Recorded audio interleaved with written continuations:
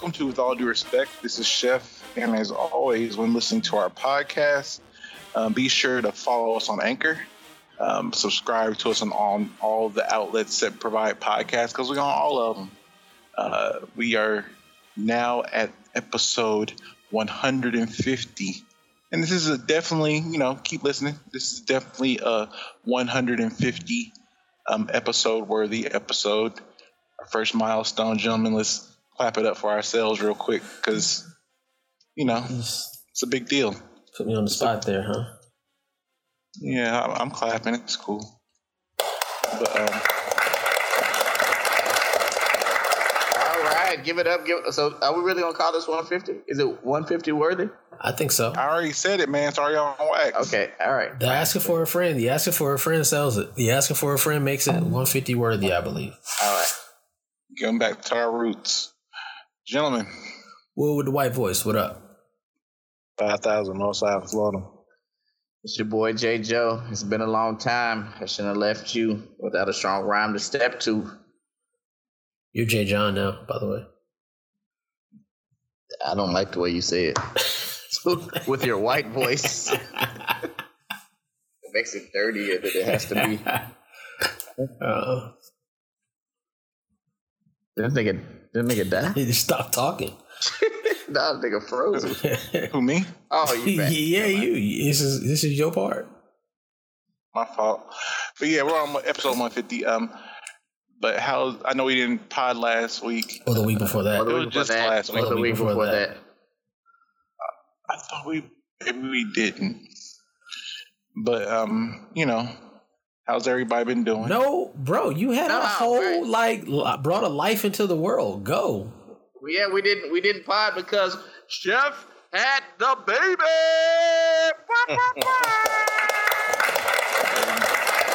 Yeah, man.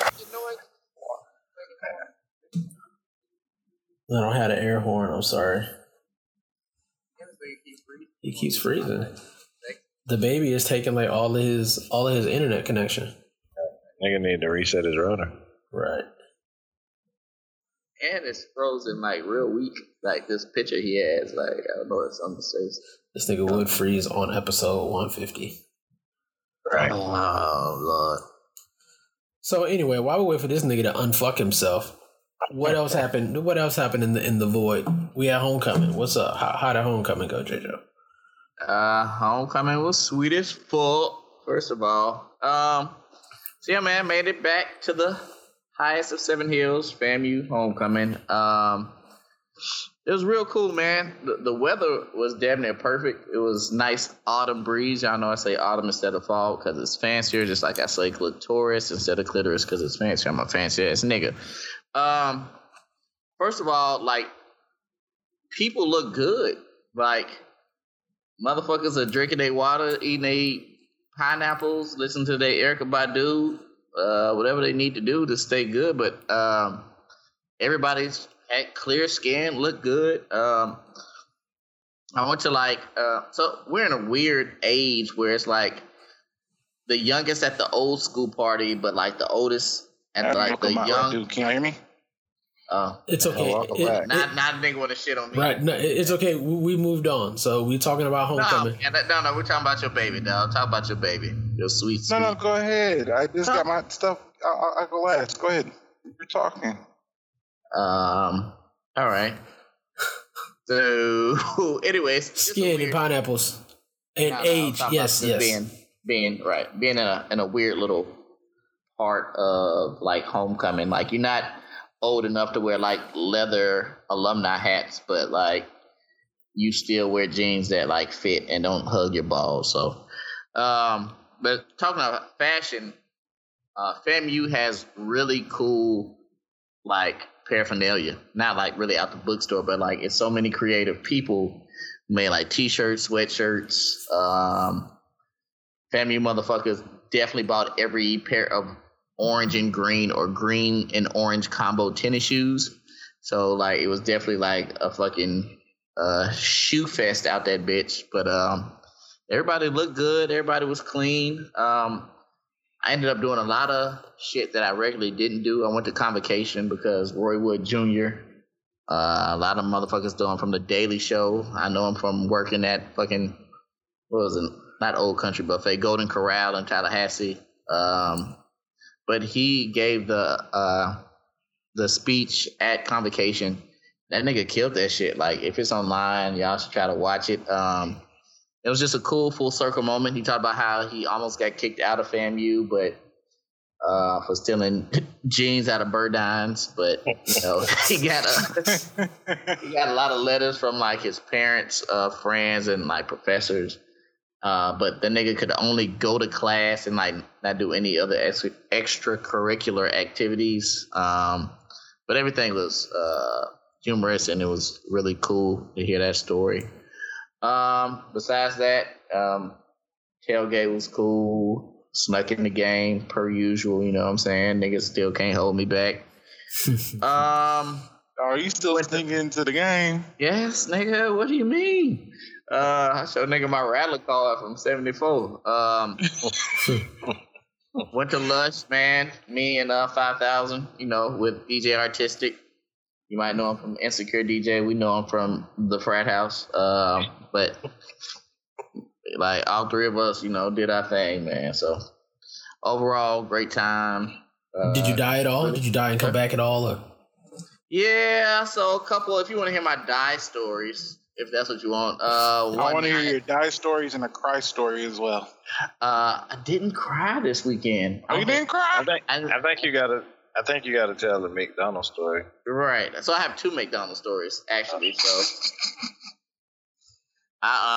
the first one was Friday night. I ended up like after the party. I don't know why I ended up wanting McDonald's, but I went to McDonald's.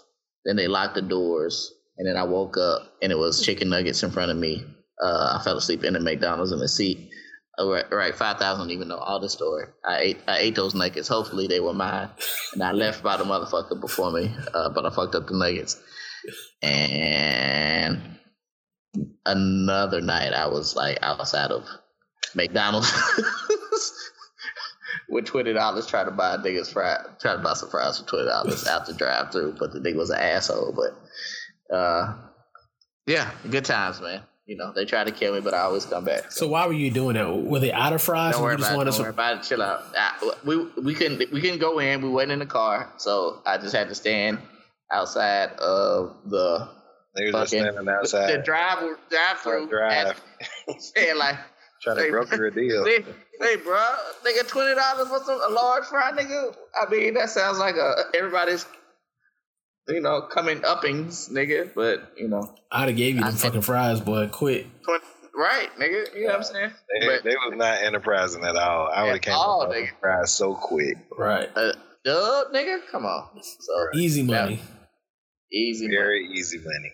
But yeah, that was had a great homecoming experience. Oh, ended up going to so this is why I ended up like going to sleep at McDonald's, because the Kings of Cool ended up having a Hennessy dinner, and it was delicious steaks and potatoes and all types of fun stuff, and just, you know, all you could drink Hennessy cocktails. So yeah, so, you know, wonderful times.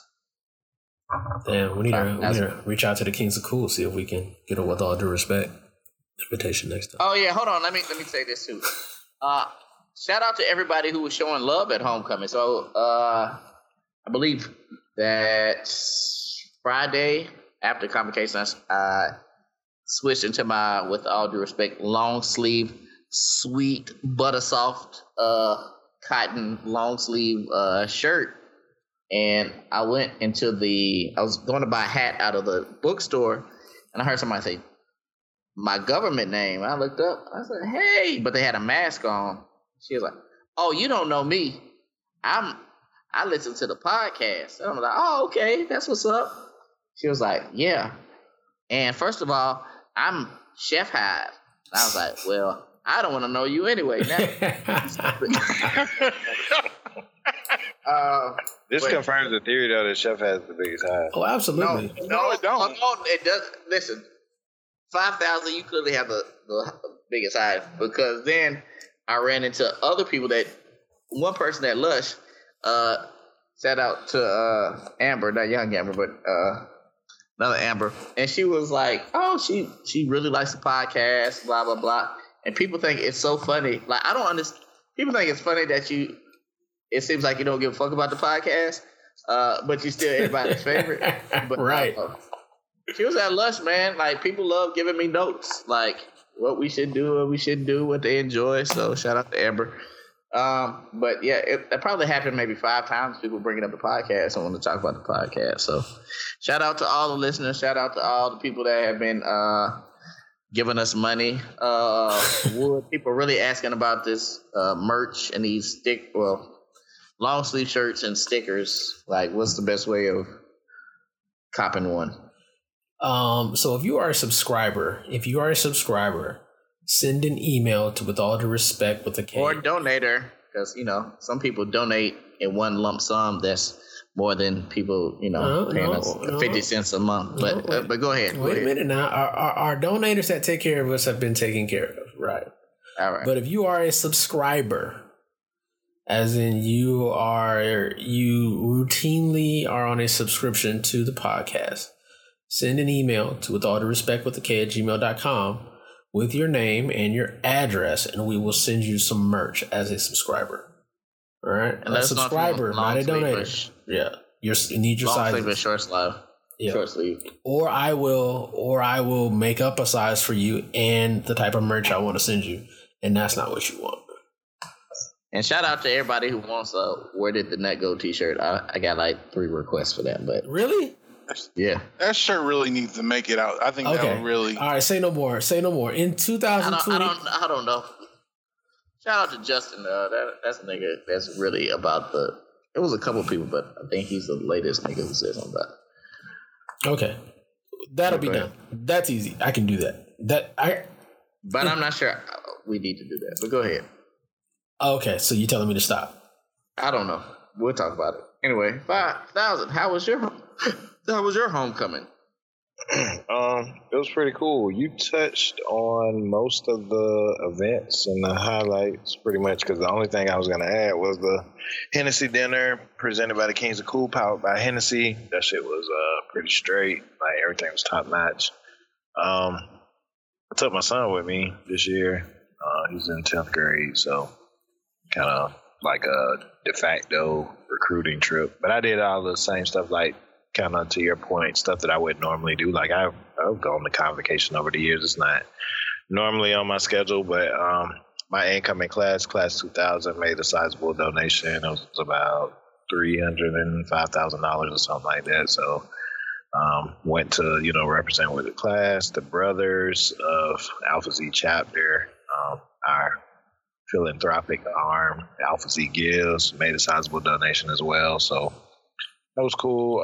Got to go out on the field and present the checks and all of that. So that was cool. That's like something I don't normally do either. I normally kind of hang out in the insect with the brothers or wherever the brothers be at these days. And then no shade, no tree.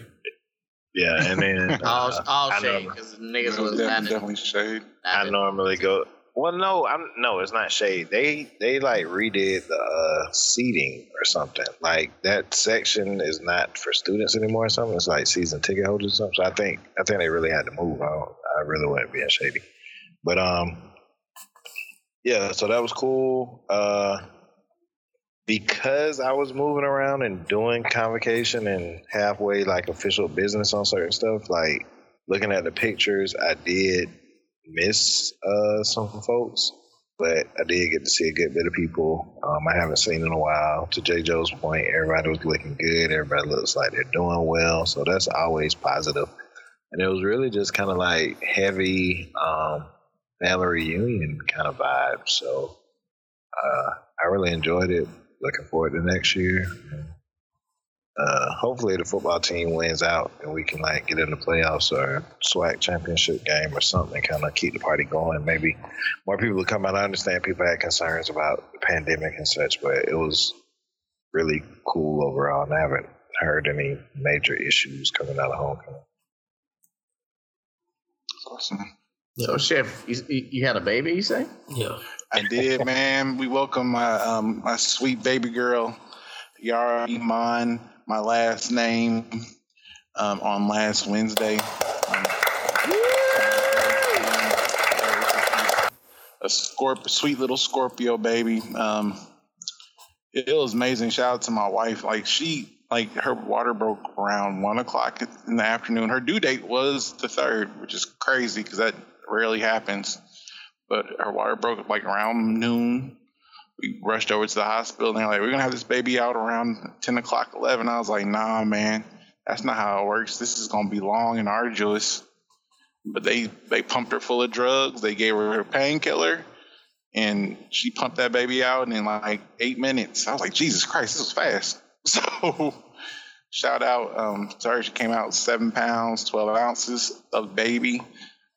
Very sweet child. I know the first nights were rough because, that's how it is when a baby's born. Obviously, being born is a traumatic experience in and of itself. So, and plus that hospital was, shout out to Winnie Palmer Hospital, but Lord have mercy, that hospital was jail cold. So, and they put me on a jail cot. So, that was not pleasant, but as soon as we got home, she just got into her groove. And she just be chilling, man. We're just very happy that she's healthy. My wife's healthy. Everyone's good. So awesome, bro. Awesome. Have you ever been to prison? Have you felt how cold jail is? I've been to jail. Yeah, we talked about this. Okay. Jail be cold, and they gave us jail blankets. Gave me a jail blanket, so it was rough. It's the same service providers. The baby. It's the same service providers. Yes, it's clearly the same service providers. Because the cot felt like a jail cot. When the nurses would come in, we put her in some clothes because it was cold and swaddled her, and they would come in we need to check the baby and rip all the clothes off, and she has to be naked the whole time. I'm like, that seems inhumane. It would strip my baby down, and she would scream and cry, and she got some lungs on her, so it was rough for her. But honestly, really immediately, as soon as we got to the house, her whole vibe changed. She's immediately calmed down. So she sleeps a lot more. She's just chill. She's a sweet little girl. So I'm very happy. Very scared because it's I'm 40 now, so it's just I'm very trying to be mindful of how I take care of myself, more so because I'll be 58 when she graduates from high school, and that's a crazy number to me. So, but so I'm just thinking all that shit, and the other thing is just grinding harder. I know I went out of town immediately for work for this workshop with our CTO to go over some stuff that we're designing for him.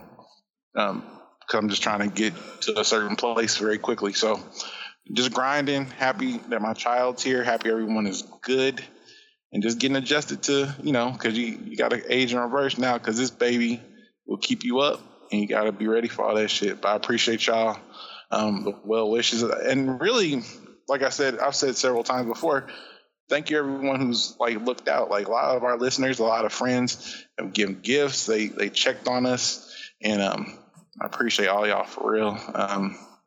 Definitely miss homecoming this year. Won't miss it next year, but it was all worth it. Oh, that raw beating, you should. Right. That raw beating you be doing. It's time to go see the doctor, brother.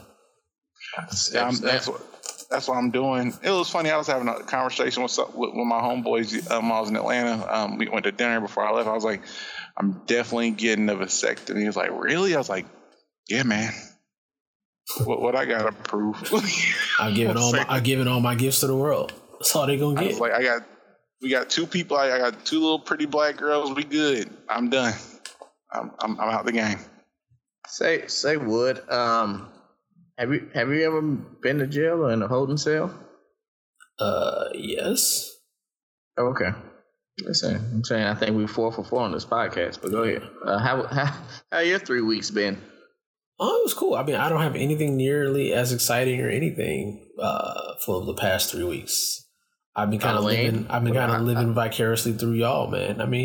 I got kids, man. Halloween is not. I don't go to parties and stuff. We pack the kids up. They put their outfits on. We walk around the neighborhood, and They do their thing. We come home, and at that point, I become a service provider, and now I got to provide candy to the other kids. So I mean, that's what Halloween is. It's not my holiday anymore. It's not our holiday anymore. It's the kids' holiday. So it's whatever they want to do, and they have fun, man. You know what I'm saying? It was good to see the kids. And I went on the neighborhood group next door. If anybody lives in the neighborhood, you know how aggravating next door is. But I went on next door and I kind of rallied the troops saying, hey, man, like the kids did not get the trick or treat and do anything last year. So y'all got to not be assholes this year.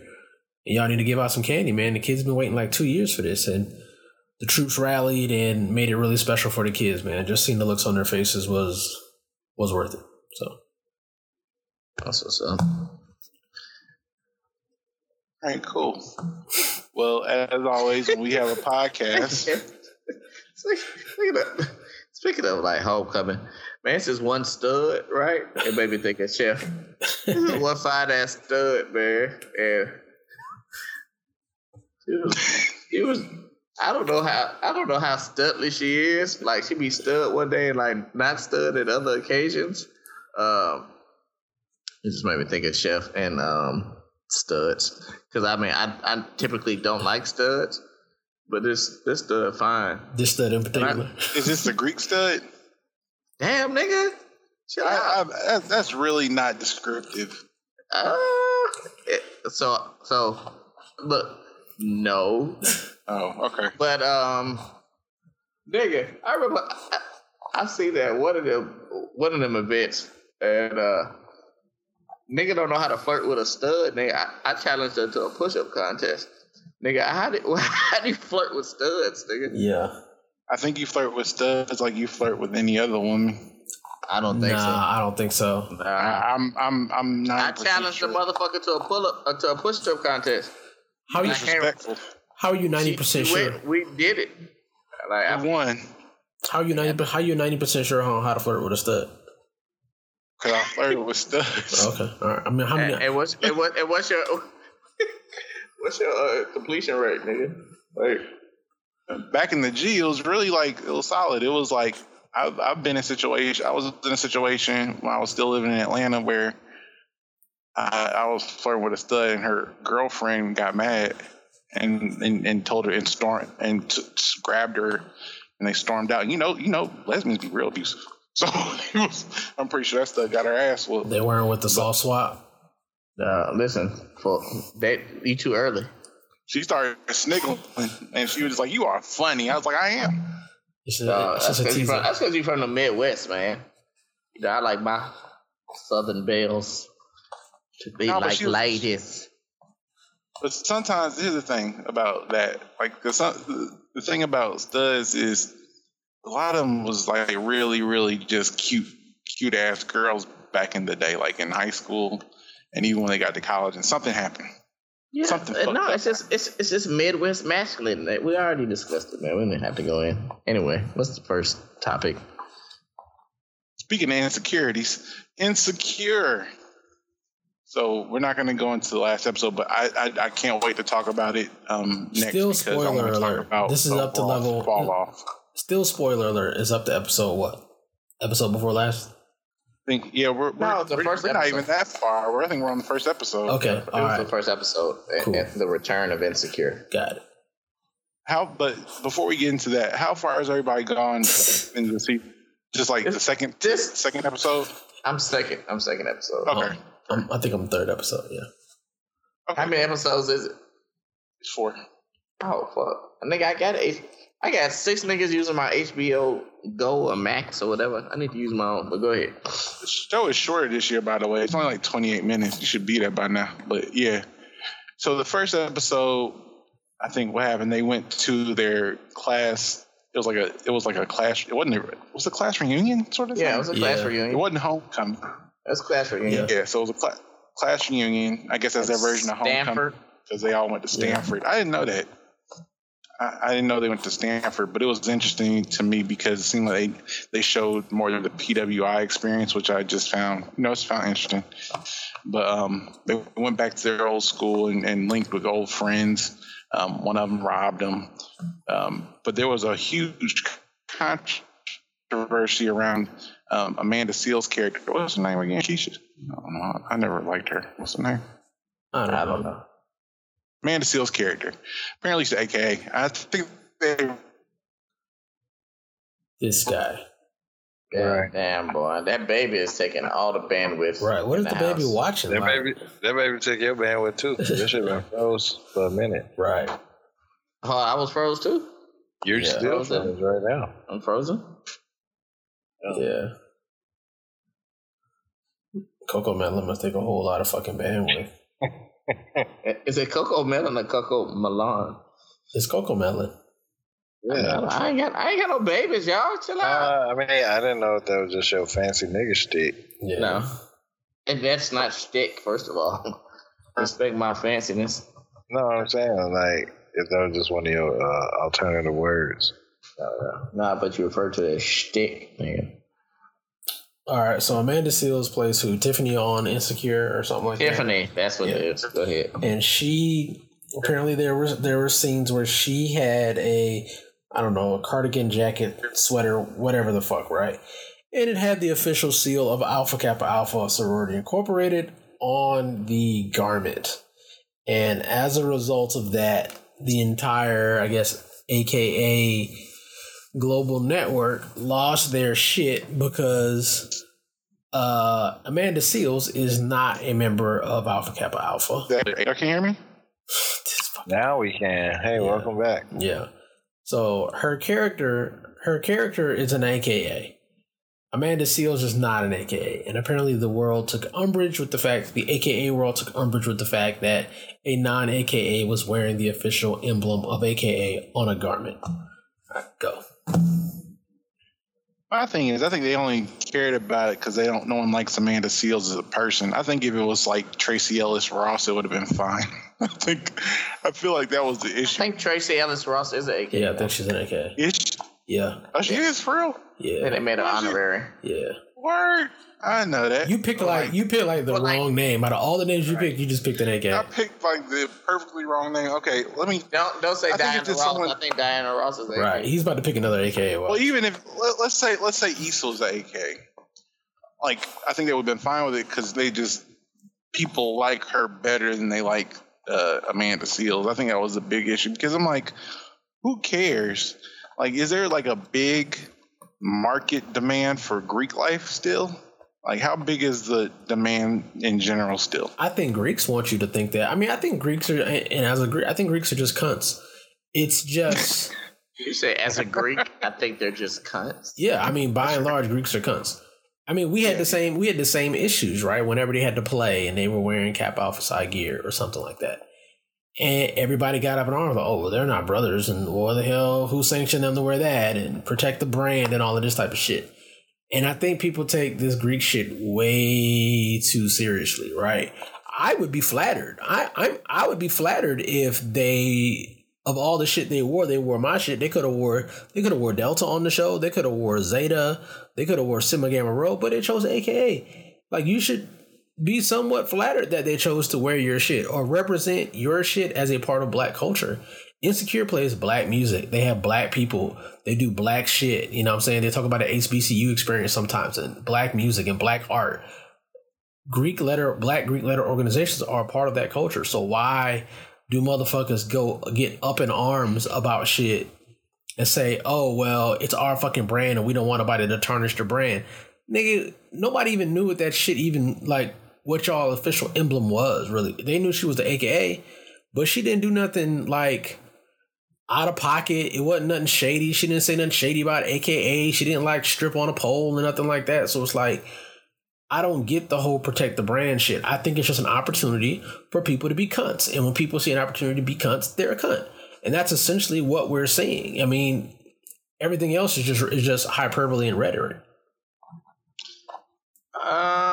All right. So a couple angles, right? So usually the people who didn't pledge the hardest have the most to say, right? So niggas who like really put in blood, sweat, and tears usually just kind of like, it is what it is. You know what I'm saying? Even if you didn't really fuck with it, it wasn't enough shit for you to just get mad on the internet, XYZ. Like I seen, so again, we're talking personal experiences. they have like a whole Broadway play of like niggas with like Kappa cardigans, and I'm pretty sure they're doing like 20s dances and all types of bullshit, right? And it's and they're doing all types of bullshit, right? Nothing's flattering about it. But I didn't write to my local congressman like, why is this happening? To me, I feel like it's more bullshit, and not to get too personal, when because they had to get permission from AKA, right? So if AKA is like, all right, yeah, go ahead, y'all use it. All right, then you just got to roll with your leadership. That's who you voted into office. Same way with us. Like, if our leadership is like, hey, go ahead and fucking do the Charleston Chew nigga on Broadway with our letters on, then it is what it is. My thing is, I hate it when, again, this is probably too personal, when those same organizations trip off like undergrad shit. You know what I'm saying? Like, y'all let a whole ass group of niggas do some shit with some letters, but like won't let undergrads do other shit with other letters. So that's my qualm with that shit. But if motherfuckers were upset, like if a motherfucker really pledged for those letters, right, and they really love them, and they did what they had to do to get the motherfuckers, and they paid whatever money and did whatever they had to do, and they were upset about it, then I can understand that, right? I haven't seen an uproar from motherfuckers who have done that. Like, the consensus of motherfuckers who really pledged was kind of like, all right, it is what it is kind of thing. The only thing that I may give them some grace on is that Amanda Seales' character does reinforce a stereotype, right? So Prentice Penny, he's a Kappa. He's one of the writers of the show, him and Issa. On that same episode, there's a part when they're talking about a Q party, and I'm like, yeah, remember them Omega parties? Yeah. Them parties smelled like a whole booty hole. Like, that's what the nigga said. And I was like, I know that nigga, like, wrote that shit in the script, nigga, just like as a shot to Omegas, which is funny. You know what I'm saying? Right. But, again, like, it's in the grand scheme of things, it's really not that serious. Like, we got way too much shit going on in the world for that to be what you, like, charge your iPad for and like send death threats out. Like, it's not really like worth it. Like, want to sue. Amanda on the show does reinforce the light skin, prissy, bougie look, aka stereotype. Bruh. So that was the only thing that I would. The horse has left the barn. The train has left the station on that fucking part of the brand. That is the fucking brand at this point. You know what I'm saying? Like, you can't blame fucking Insecure for that fucking shit. They perpetuate their own fucking stereotype. It's like we perpetuate our own fucking stereotype. That is true. We can't get mad at other motherfuckers for perpetuating what they stamped as the fucking brand. Right. That is true too. I can't argue with that, because niggas definitely will reinforce the stereotype. And again, that's usually motherfuckers who didn't do what they needed to do. But that's all I got to say about that. I do want to dig into Insecure more on the next episode, because, and just a thought before we move forward, I feel like they're not really putting their all into this last season, but we could discuss it. I don't know. I mean, and without giving too much information, I don't know what's going on. Like, yeah, it's can we just wait till like maybe the next? No, I mean, there's really nothing to spoil. I'm just saying, there's really no plot. It's like we're just tying up loose ends. Like, well, I guess something got to happen to these motherfuckers, so let's do some episodes to bring them to a point of finality. But there's no story really anymore. It's like the story. Crazy time jumps. The story is like done. The year just passed for no reason. Yeah, the story is done. They're just trying to. It's like a curtain call for them. Yeah, but it's kind of sad too. Like, I was like, I don't know what y'all trying to do, and I'm just like, okay, cool, all right. I'm trying to support them. You know what's crazy? I knew Insecure had lost its whatever, its luster, because apparently I'm 2 episodes behind, and nobody has even said anything. Like when the first episode came on, motherfuckers was like, "Oh shit, Insecure this weekend!" Like it was fucking watch parties, motherfuckers popcorn and grilled steaks. After the first episode, then you got some like, "Oh, this whole AKA shit," and then it's like it's been radio silence since then. I was like, well, maybe they skipped a week, and then I went on my shit, and then.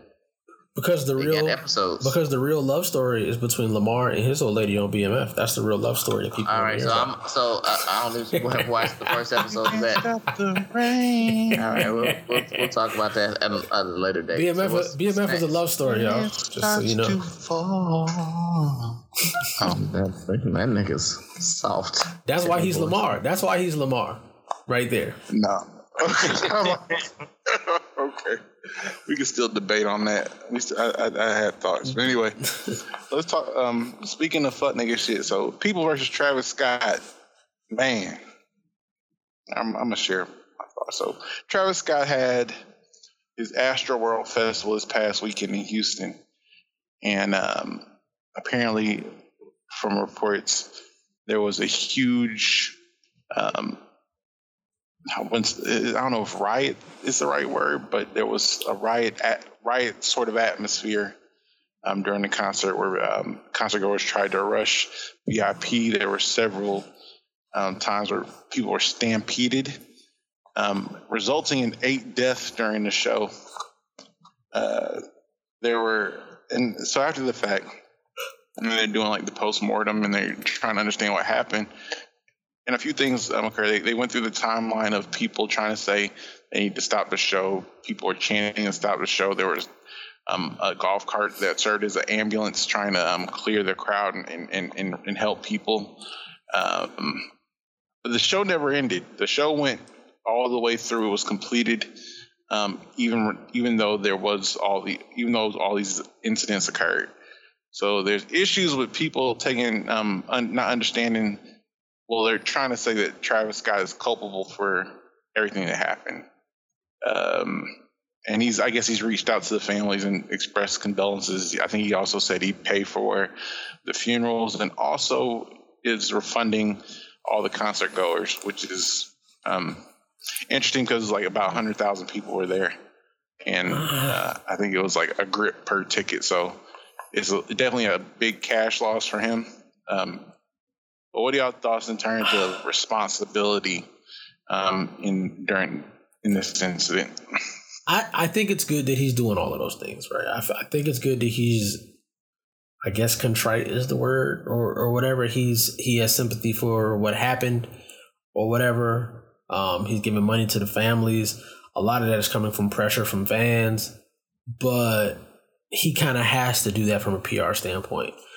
But I don't feel he's responsible for that shit. I don't feel he's accountable for that shit.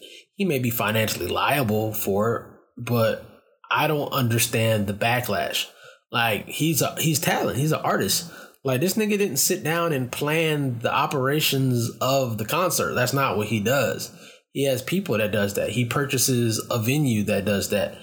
Even when it comes to security, he's going to ask them, all right, how much is security? They've already estimated and know how many people are coming. This is the security. It's going to cost X amount of dollars.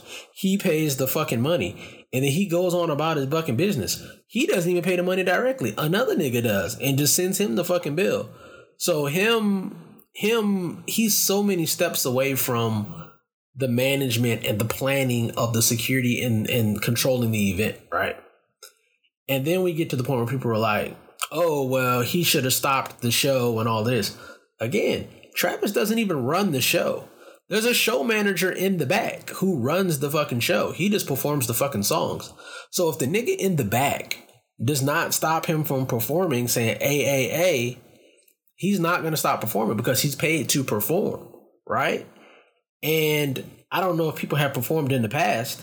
I used to perform, and being on stage with a lot of lights and doing it sober, you can't see all of that shit. You know what I'm saying? Like I remember I could not see.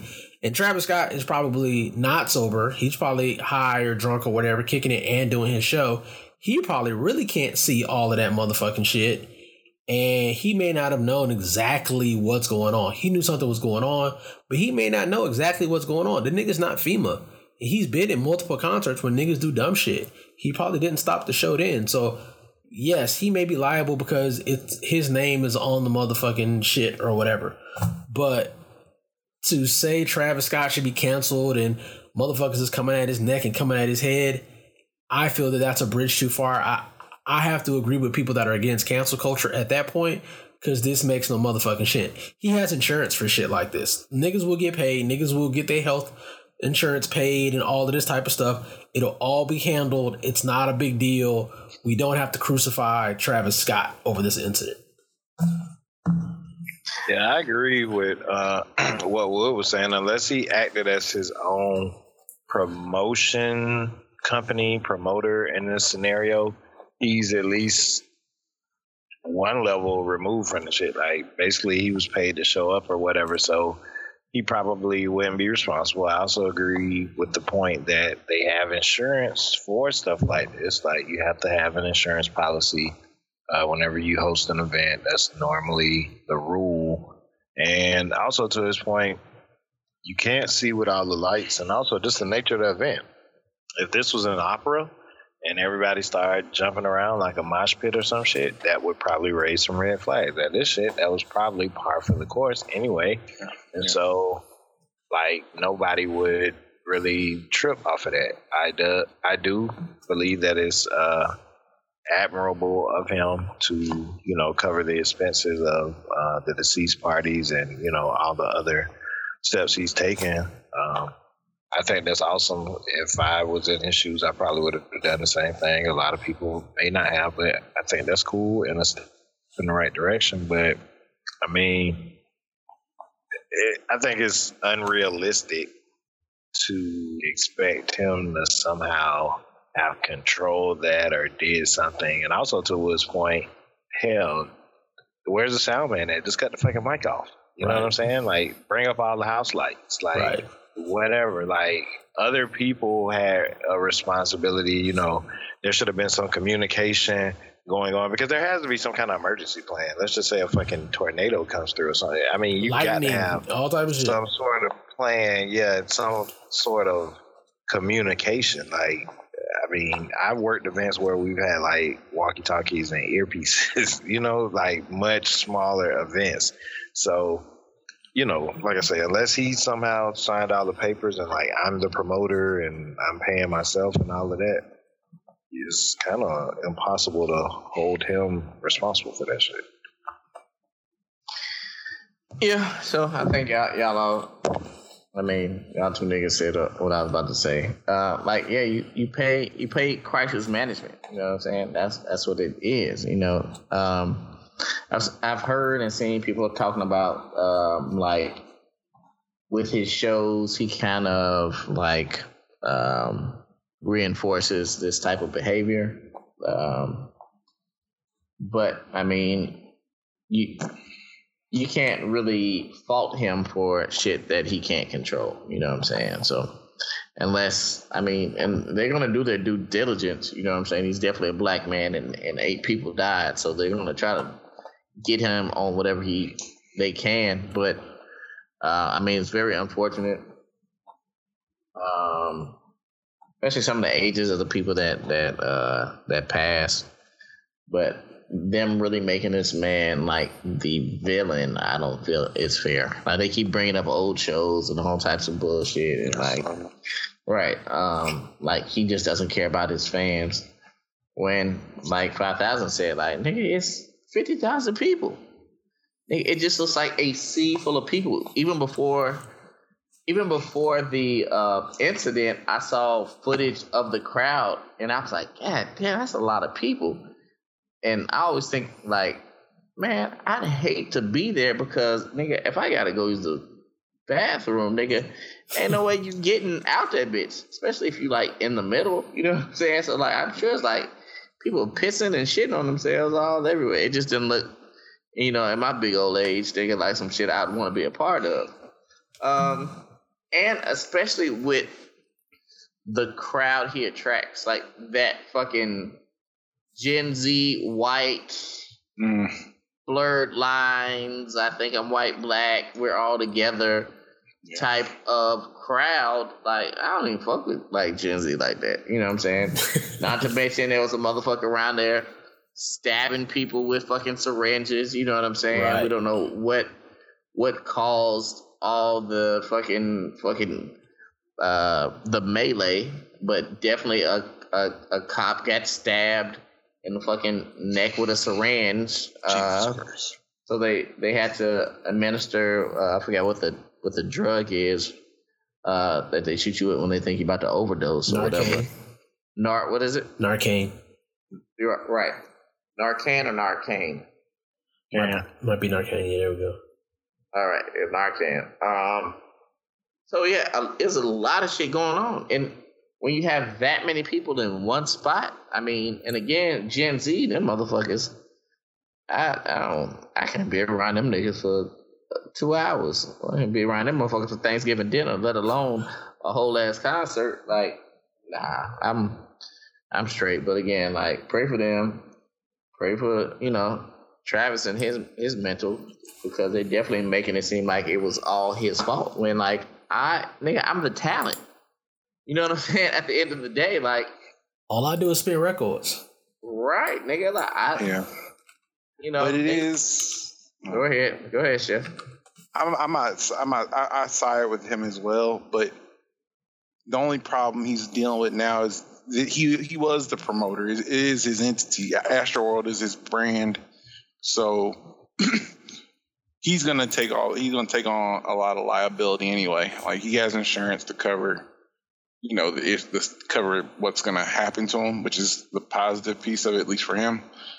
And I think it was also a good gesture that he didn't have to do to cover these funerals. But we never want to talk about like personal responsibility anymore. And maybe I'm starting to be like an older nigga and I just look at shit from that lens. But people had their children out there. That wasn't a concert for children. Travis Scott makes hype rock star rap music.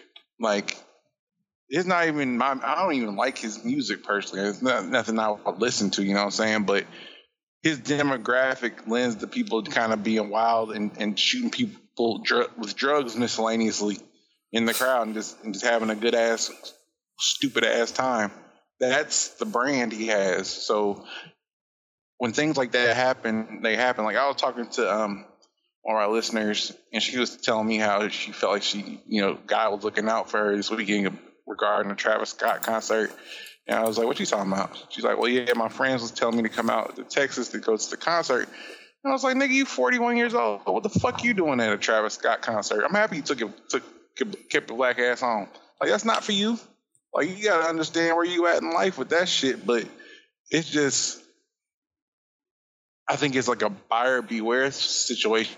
But then also you need to know how careful you need to be if you're going to be a consumer of that type of experience. But no one wants to talk about that. I think everyone wants to blame the one black man because it's easier to do.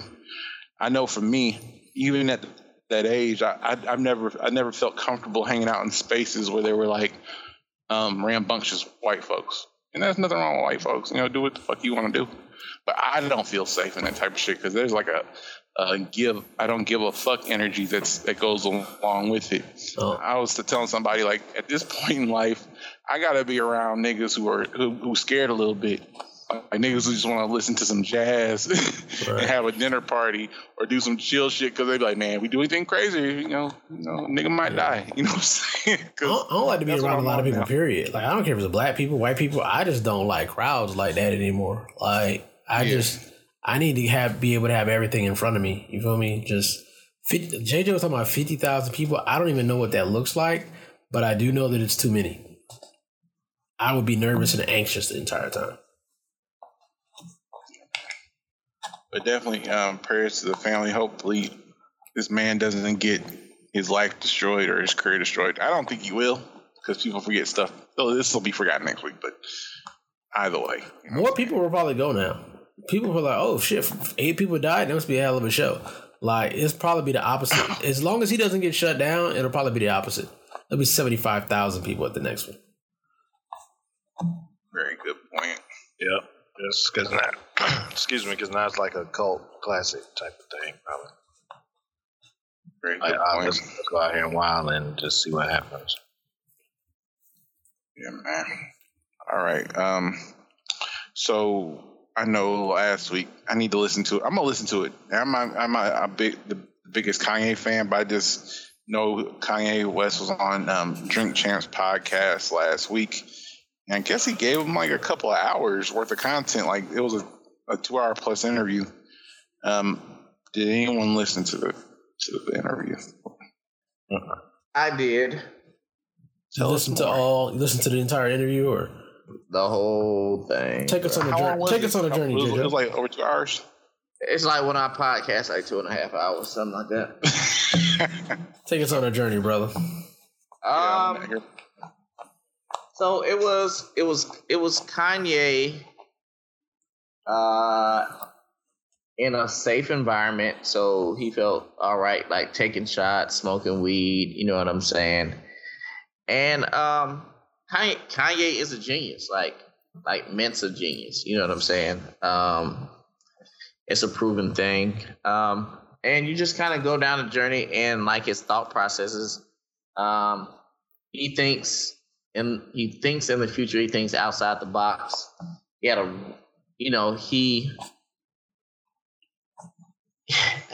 So Kanye really has a really good heart at the end of the day. I know that sounds cheesy as shit, but like at the day, I really think in his heart of hearts, and I know motherfuckers hate when people say that, I think that he really has black people's interests in mind. I think that his genius is at battle with his ego. So as much as he wants to help, he also has to show you, as smart as he is, he also wants to show you how smart he is. You know what I'm saying? So you kind of go down that, but you also find out like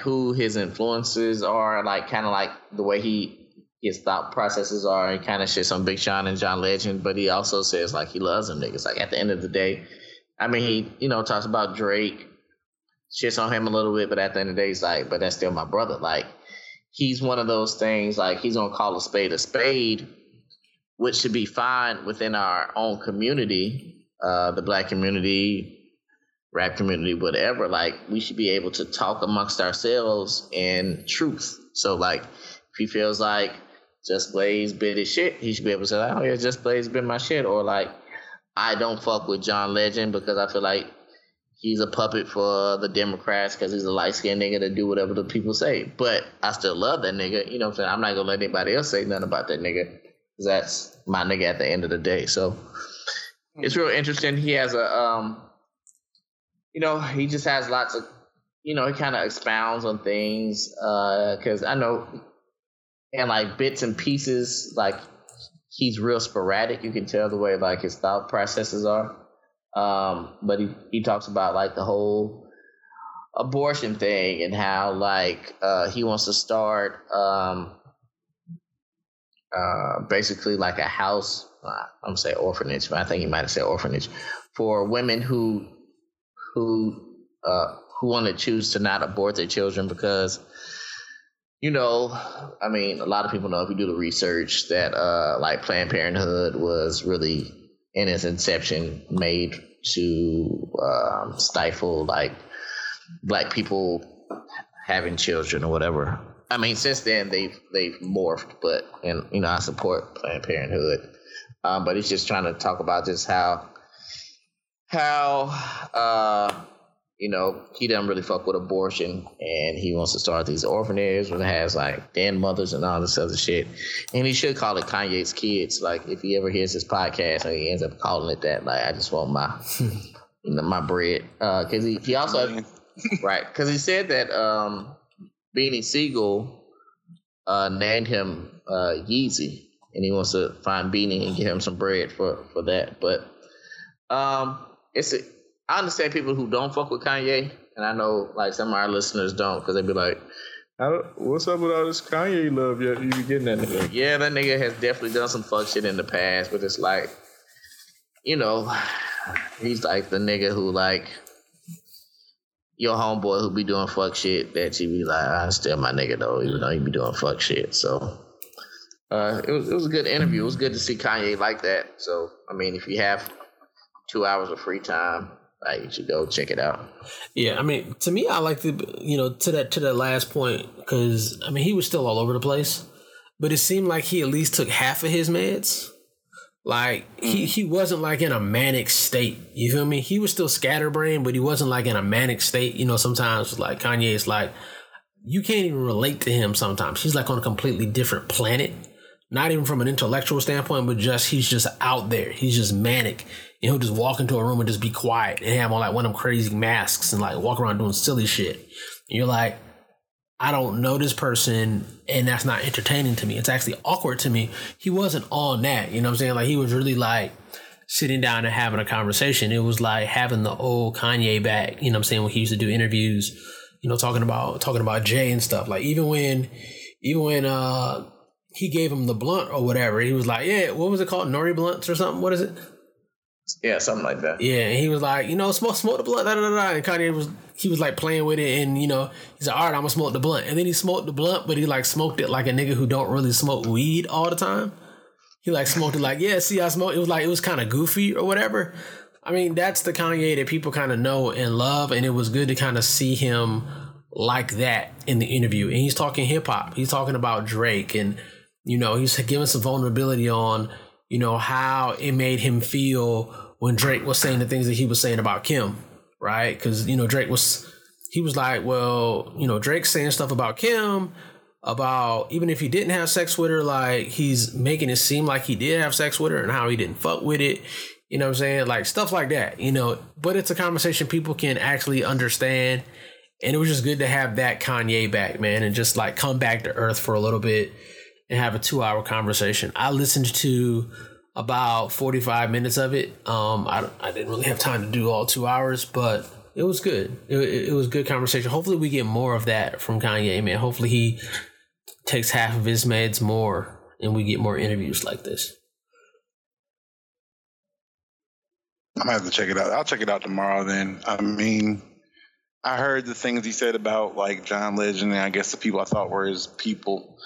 I guess I have a different take on talking about your friend. Like, I guess if a nigga's my nigga, I'm gonna look out for him. But I guess everybody's different in that sense. So I probably just need to hear it in context. What specific part are you talking about? I guess what JJ was saying, he was speaking up on John Legend, and who else was he? I heard they said he was talking about Big Sean, and I guess the people that I thought were his people, you know what I'm saying? But I mean, I guess I have to hear it. But you get it though. Put it into the context of the bond, right? Of the fraternity. There are niggas that you know that do fuck shit. And you've been around them when they do fuck shit. And you don't fuck with them for the fuck shit that they did. But I still love you. You know what I'm saying? I still fuck with you. You know what I'm saying? Like, but you a fuck nigga. You know what I'm saying? I liken it that way. You know what I'm saying? It's just a group of individuals. There's a lot of individuals that we touch, we rub up against, no homo. And people are going to be different. And you're not always going to agree with the way that they move. But you're bonded to them by certain things. Kanye, whether it be the label, whether it be creativity or whatever, whether it be just stature in the game, or whether it's fraternity or people that you work with. I mean, you're bonded to people for different ways, and you don't always agree and see eye to eye with the people that you have a connection or you have a bond with. That's fair. That's the way I kind of contextualized it. Yeah, I can see it that way. I'm gonna listen to it. I mean, I was the biggest Kanye West fan before he started switching up to me. So I mean, if it's like giving that old Kanye energy, I'm all for it. Because I mean, I used to try to listen to this nigga speak all the time just to hear his thoughts on shit. So, you know, I'm gonna check it out tomorrow. Fuck it. All right, cool. So we're gonna stay on the music vein. Summer Walker's album came out this past weekend.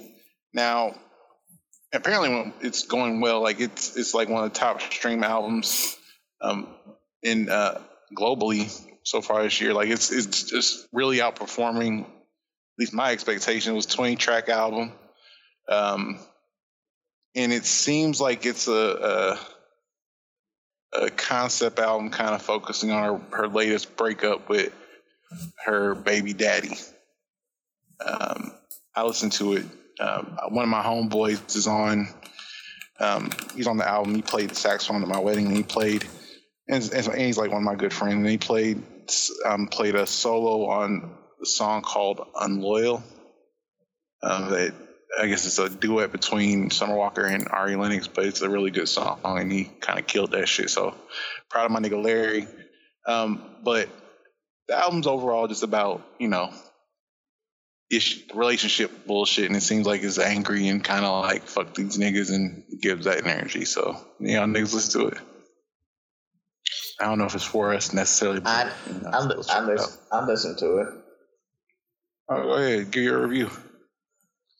My review. So I like Summer Walker's music. Yeah. I felt like this album was, I want to say lazy, but it was a little one note for me. Like, I like my R&B songstresses to have some pain and angst in their heart. But, like, this was like a whole album about one nigga. You know what I'm saying? And, like, I hate hearing people's problems, but I definitely hate hearing a chick's problems. So, you know what I'm saying? It was just a lot of, it was too personal. I needed it to be more general so I can relate it to my life. Like, I feel like in her last album, she was more relatable. It was a lot of songs about maybe wanting love, and maybe it was more dimensional when it came to like relationships, and like maybe it's my fault, maybe it's their fault. Sometimes, I fall in love with the wrong person. Sometimes, it hit on more, I guess, more various topics than this. This was a lot of like, I don't fuck with London because of this. I'm the fourth baby mama because of this. Y'all hoes, I hate y'all hoes. Y'all want that nigga because of this. And one song, it's in the same vein as the "He's mine, you mind him," changing faces. You mind him fuck the ones, but I got him all the time. It's one of the first songs. I think that was Moke and Steph. That was Moke and Steph, I believe, right? Yeah, it was Moke and Steph. He's mine? Yeah, Moke and Steph. Yeah, it's Moke and Steph. Okay, so she has a song basically talking to these chicks like, oh, you thought you had him because he let you hit, but like, you just a side bitch. I'm the real bitch. Like, whenever a song's like that, like, you look stupid. You know what I'm saying? Whenever you're talking to the other chick that the nigga fucked, like, you're addressing her and not him. It's just it's just weird to me. So I'm like, just like that Moke and Steph song. It's like, all right. So you happy you with this nigga that's fucking mad bitches? All right, cool. That's on you. So it was a lot of, and again, I don't think it's for us. It's for definitely chicks 18 to 25 to listen to. Yeah, it's young girl angry. Right. Angry. Right. Like, it's no like grown woman ass, like, you know what I'm saying, energy. Like, so, it's a couple songs that, you can groove to. I think she got one song with Omarion talking about screwing, and like the song that she has, I think that was a Lil Durk or something. I think that song might be cool. So it's a couple of cuts on there like you can fuck with. What you thought about the prayer? As an overall like album, I thought it was big. Like you can, and all the songs kind of have the same melody. So if you listen to the whole album, it sounds a lot. It's not a lot of differential in like the melodies and what the songs sound like the tempos and like the crescendos and all that shit. It sounds a lot like all the songs.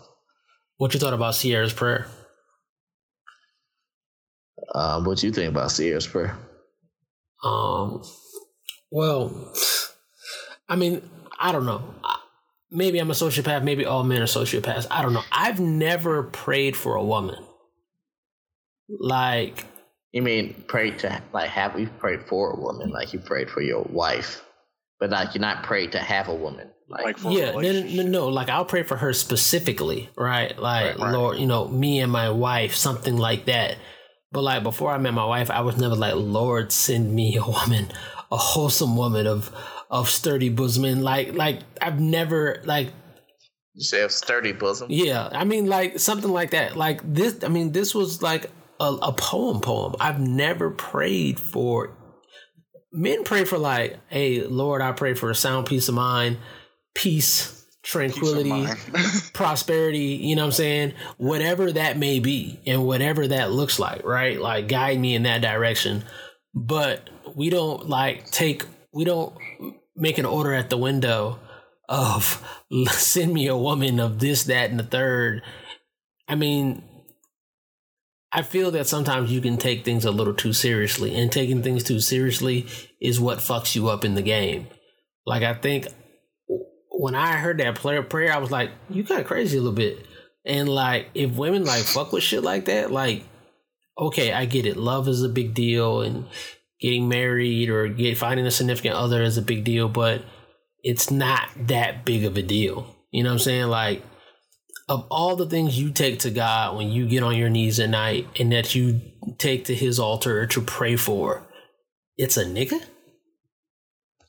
Like, so let me ask you this before you get into it, Chef. Do you think is that just like male privilege though? Because there are way more good women than good men out there.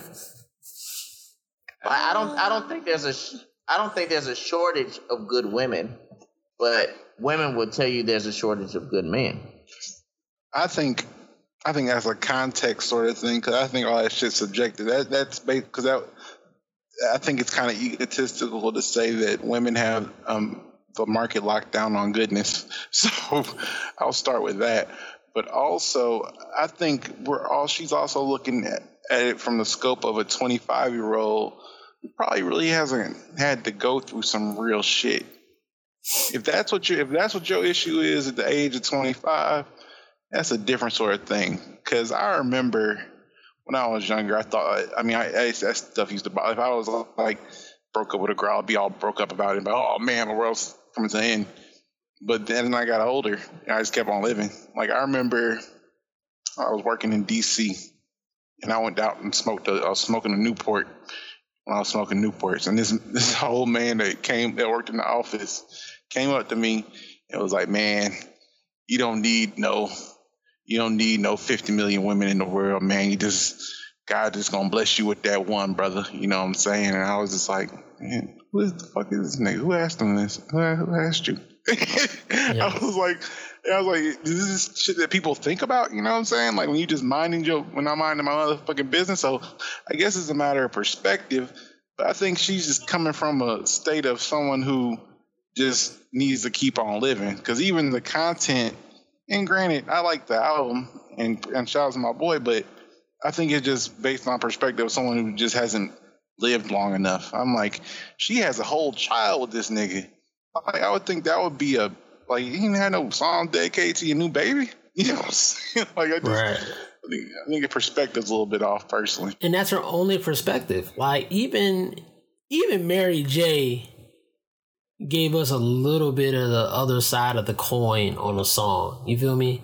Like, and Mary J had her share of woe is me, like I'm going through all of this shit. But Mary would give you a song that's for other people too. Like, it ain't all bad. You feel me? You don't have to look at all niggas through this lens. You know what I'm saying? Mary would give you a break. From what I've heard, there's no break on this shit. You know what I'm saying? The perspective is really fucking one-sided. It's like these niggas will let you down type shit.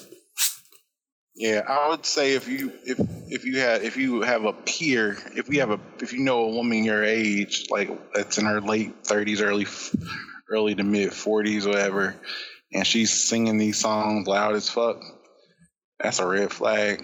Going back to red flags. Yeah, a good question to have is, what is the other side of the coin? I mean, you take all the female vocalists that are out now. I guess an actual category. I could say female. All the female vocalists. Who gives us the other side of the coin? Who's the most positive? I think Ari Lennox is the most full. She gives both sides. I think because she would be like, you know, because she's on the album, like I said, you know what I'm saying, talking shit, but she'll also start singing about some nasty shit. You know what I'm saying? So it's but just but that's not both sides. Ari Lennox is like 90% nasty song. I think Jasmine Sullivan on her Hotels gave us more of a like full, you know, like a full menu of like women and their emotions, and sometimes I'm right, sometimes I'm wrong. Some, you know, I want to be a hoe sometimes. I want to be with one nigga sometimes. I feel like you get more than that with her than Ari. Ari want to talk about how juicy a pussy is every song. her and Jhené Aiko, however you say it. Right. I think. Well, y'all heard of Victoria Monet? Yes. I think she's pretty. I'm thinking of younger people, honestly, because I mean, Jasmine is a vet at this point. Victoria Monet's fairly new. I think she's even. I think she has different songs that give different feelings. I really like her music, so I think she's a good example. I mean, this is my thing, right? Oh yeah, here we go. Here you go.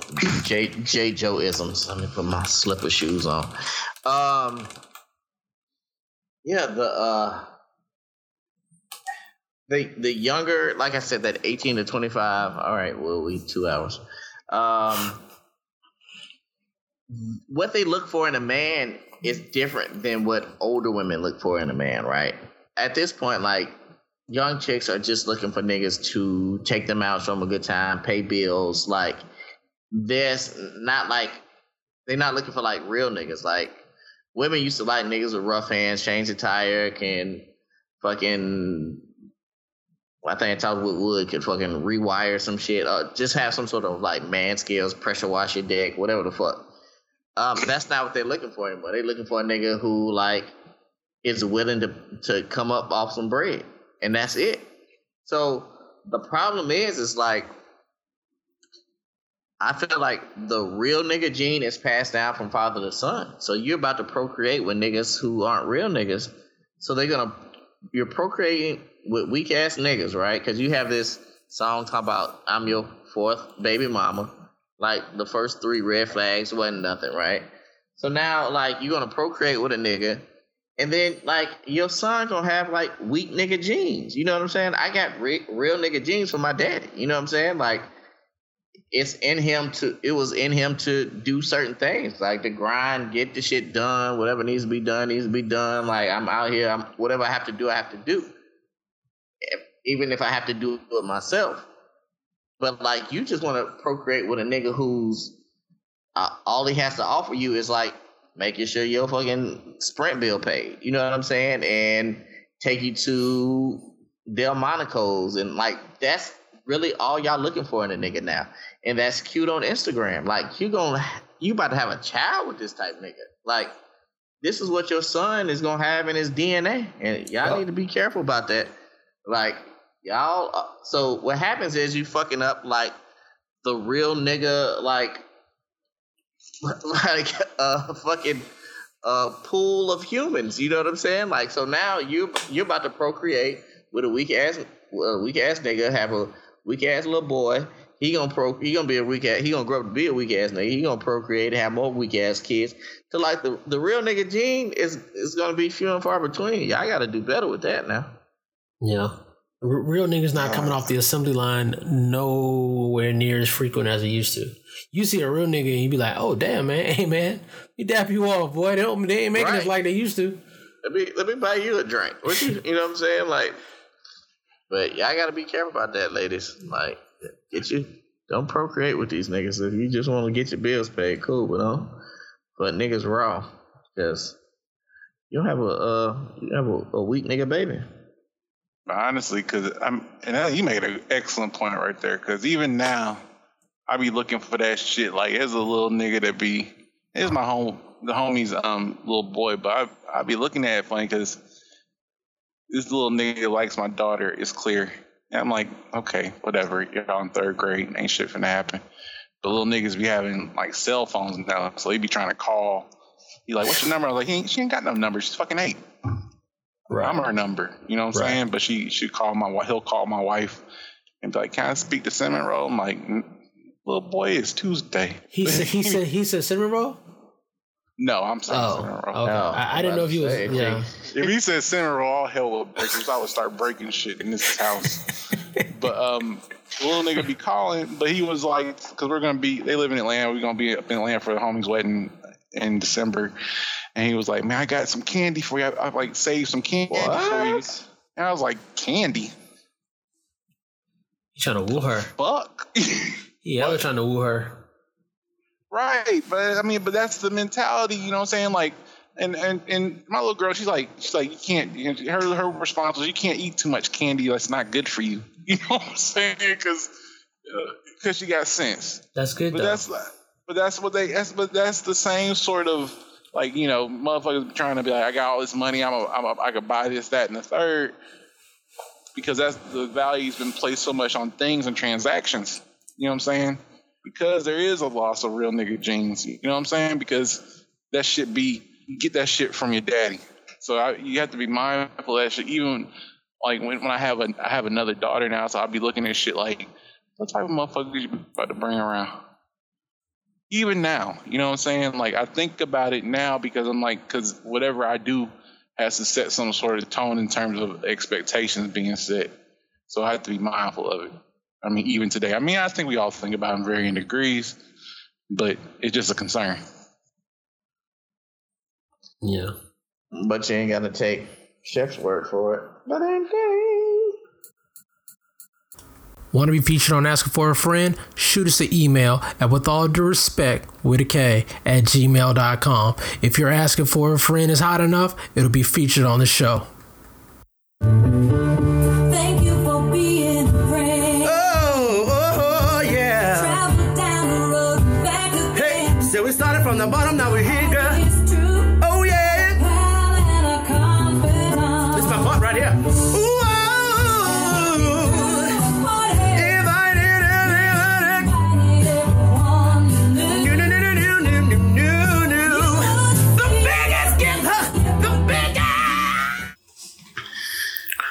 all right, this week's Asking for a Friend, we have Sahar Taylor, author of the book Let Me Fuck Your Husband. On her Instagram, it says that she is a unicorn / non-monogamist, free spirit, nudist, and carnival chaser. How you doing, Sahar? Hey. Did I leave anything out? Anything out that you wanted to add? I mean, other than I'm dope as fuck, but I mean, you didn't have to add that.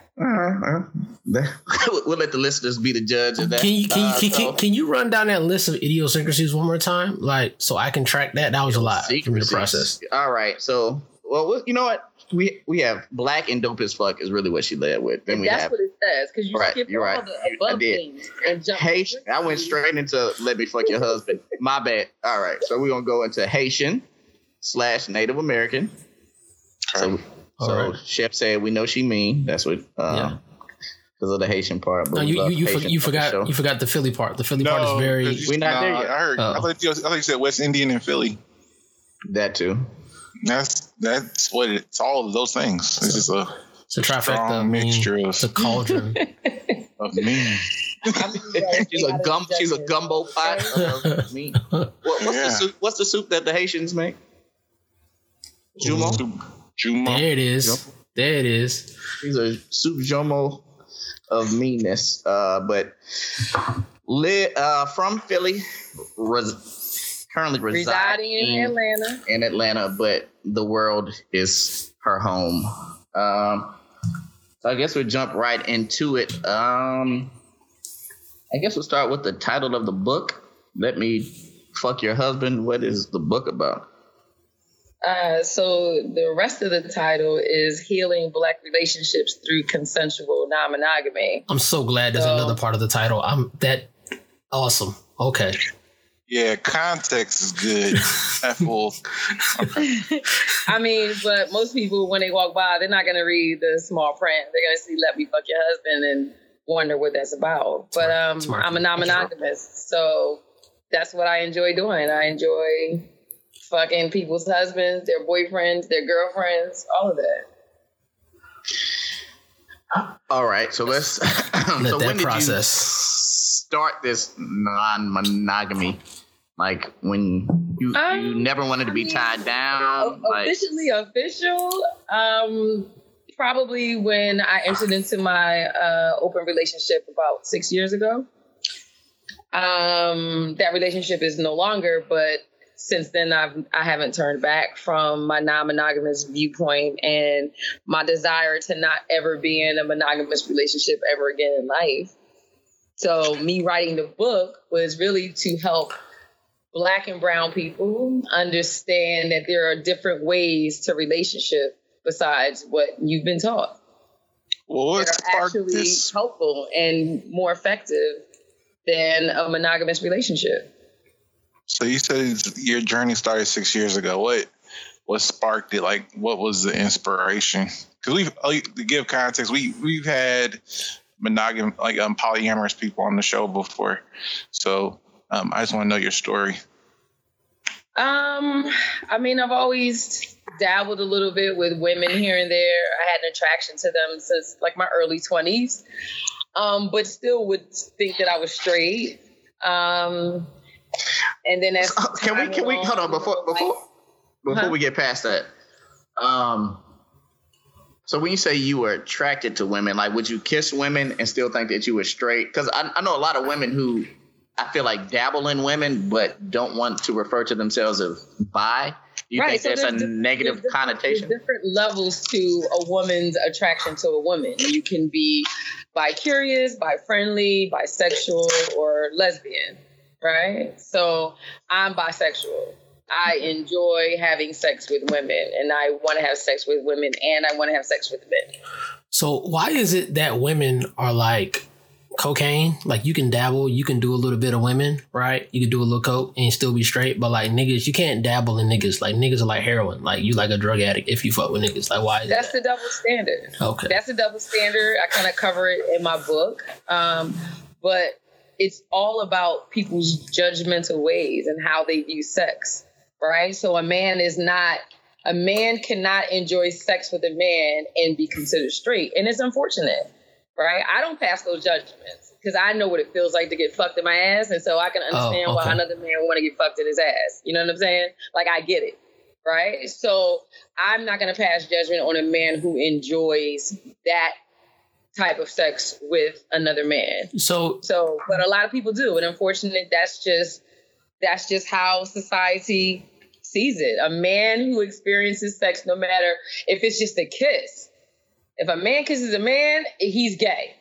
But a woman can do all kind of stuff. Eat pussy, put a strap on, fuck a chick, all of that. And she still, if she decides that, okay, now all I want to do is have sex with men, she can go back to being straight. So are you on record that Birdman and Lil Wayne are gay because they kiss each other in the mouth? I am not on record saying that. Okay, all right. I did want to go back. Right, I interrupted your origin story. I did want to go back to that. Do any of you have sons? I have two daughters. I have a son. Anybody have a son? I have a son. Do you kiss your son in the mouth?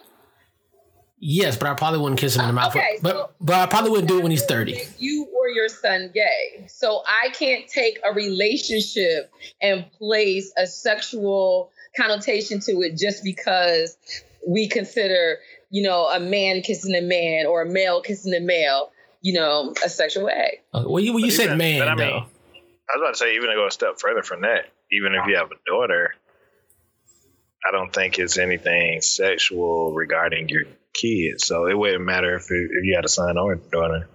True. It doesn't matter. It doesn't matter either way. Right.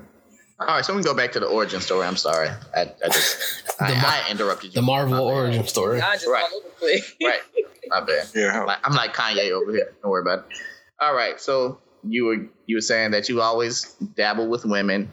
Go ahead. So I dabble with women from time to time, but still, you know, I still haven't really been in a relationship with a woman, but I didn't necessarily consider myself by anything. I just tried. You know, I just tried this. A girl wanted to eat my pussy. I let her. You know what I'm saying? A girl wanted me and a man that I was with, and so I let her eat my pussy. So it was just like stuff like that. But I wouldn't consider myself bisexual at that time. But when I entered into my non-monogamous relationship, when I was in my open relationship with my ex, it became apparent to me that I actually do enjoy sex with women. I actually desire women. Right. So you just make it seem like when I entered my non-monogamous relationship with your ex. So when you went into the relationship, were both y'all like, hey, like, was he already a part of this lifestyle and he brought you into it? Well, he had never been in a non-monogamous relationship, but a part of his, let's say, one of his stipulations in order to be in a relationship was that I needed to be having sex with other men. That was his requirement of you? That was his requirement. Why? And was that to provide cloud cover for him messing with other women? No, it's because he knew that he wasn't a one-woman man. So he couldn't be with a one-man woman. And I wasn't a one-man woman. It was just that once he brought it to me and kind of like pulled it out into the open, I was just like, you want me to tell you that I want to have sex with other men? I've never been satisfied in a relationship fucking one man, ever. I've done it, but as soon as that relationship is over, I'm on a whole fucking hoe fest for all the sex and the excitement and the energy that I lacked in that relationship. So in these relationships, so they're open, right? So you can sleep with whoever you want to sleep with. He can sleep with whoever he wants to sleep with. I don't know the word or the term for it. Help me out, people. Is there ever a intermingling of the different relationships, like the men that you're with or the women, like you all get together? So there are so many different forms of non-monogamous relationships or non-monogamy, right? Mm-hmm. And then even with those different levels, there are levels to those levels. So what you're talking about is polyamory, but then these people are paramours, right? So sometimes in polyamorous relationships, the man and the woman can have other boyfriend and girlfriends that don't know each other. Right. But then you have other situations where everybody knows each other and everybody has sex. That's a quad. So there's so many levels to every aspect of a non-monogamous relationship. And then it's also relationship dependent. The two partners in the relationship come with their own boundaries. They come with their own rules. You know, what me and mine do may not be what you and yours do, even though we consider ourselves the same. So I would consider myself more of a swinger, right? I don't think that I'm really interested in polyamory. I'm not interested in loving multiple people at the same time, but I'm not saying that that's not possible. I'm saying that's never been my reality. My reality has only been, I love a man and I love watching him fuck other women, and I love it when he shares me with other men, and I love it when we have group sex and fuck other people who enjoy sharing their partners. So, I'm not sure of the exact word, but what is kind of like the anchor or the grounding of a relationship? Because I know for a lot of people, whatever this is that I'm referring to is like the exclusivity or the commitment that we're only going to just be with each other. That's monogamy.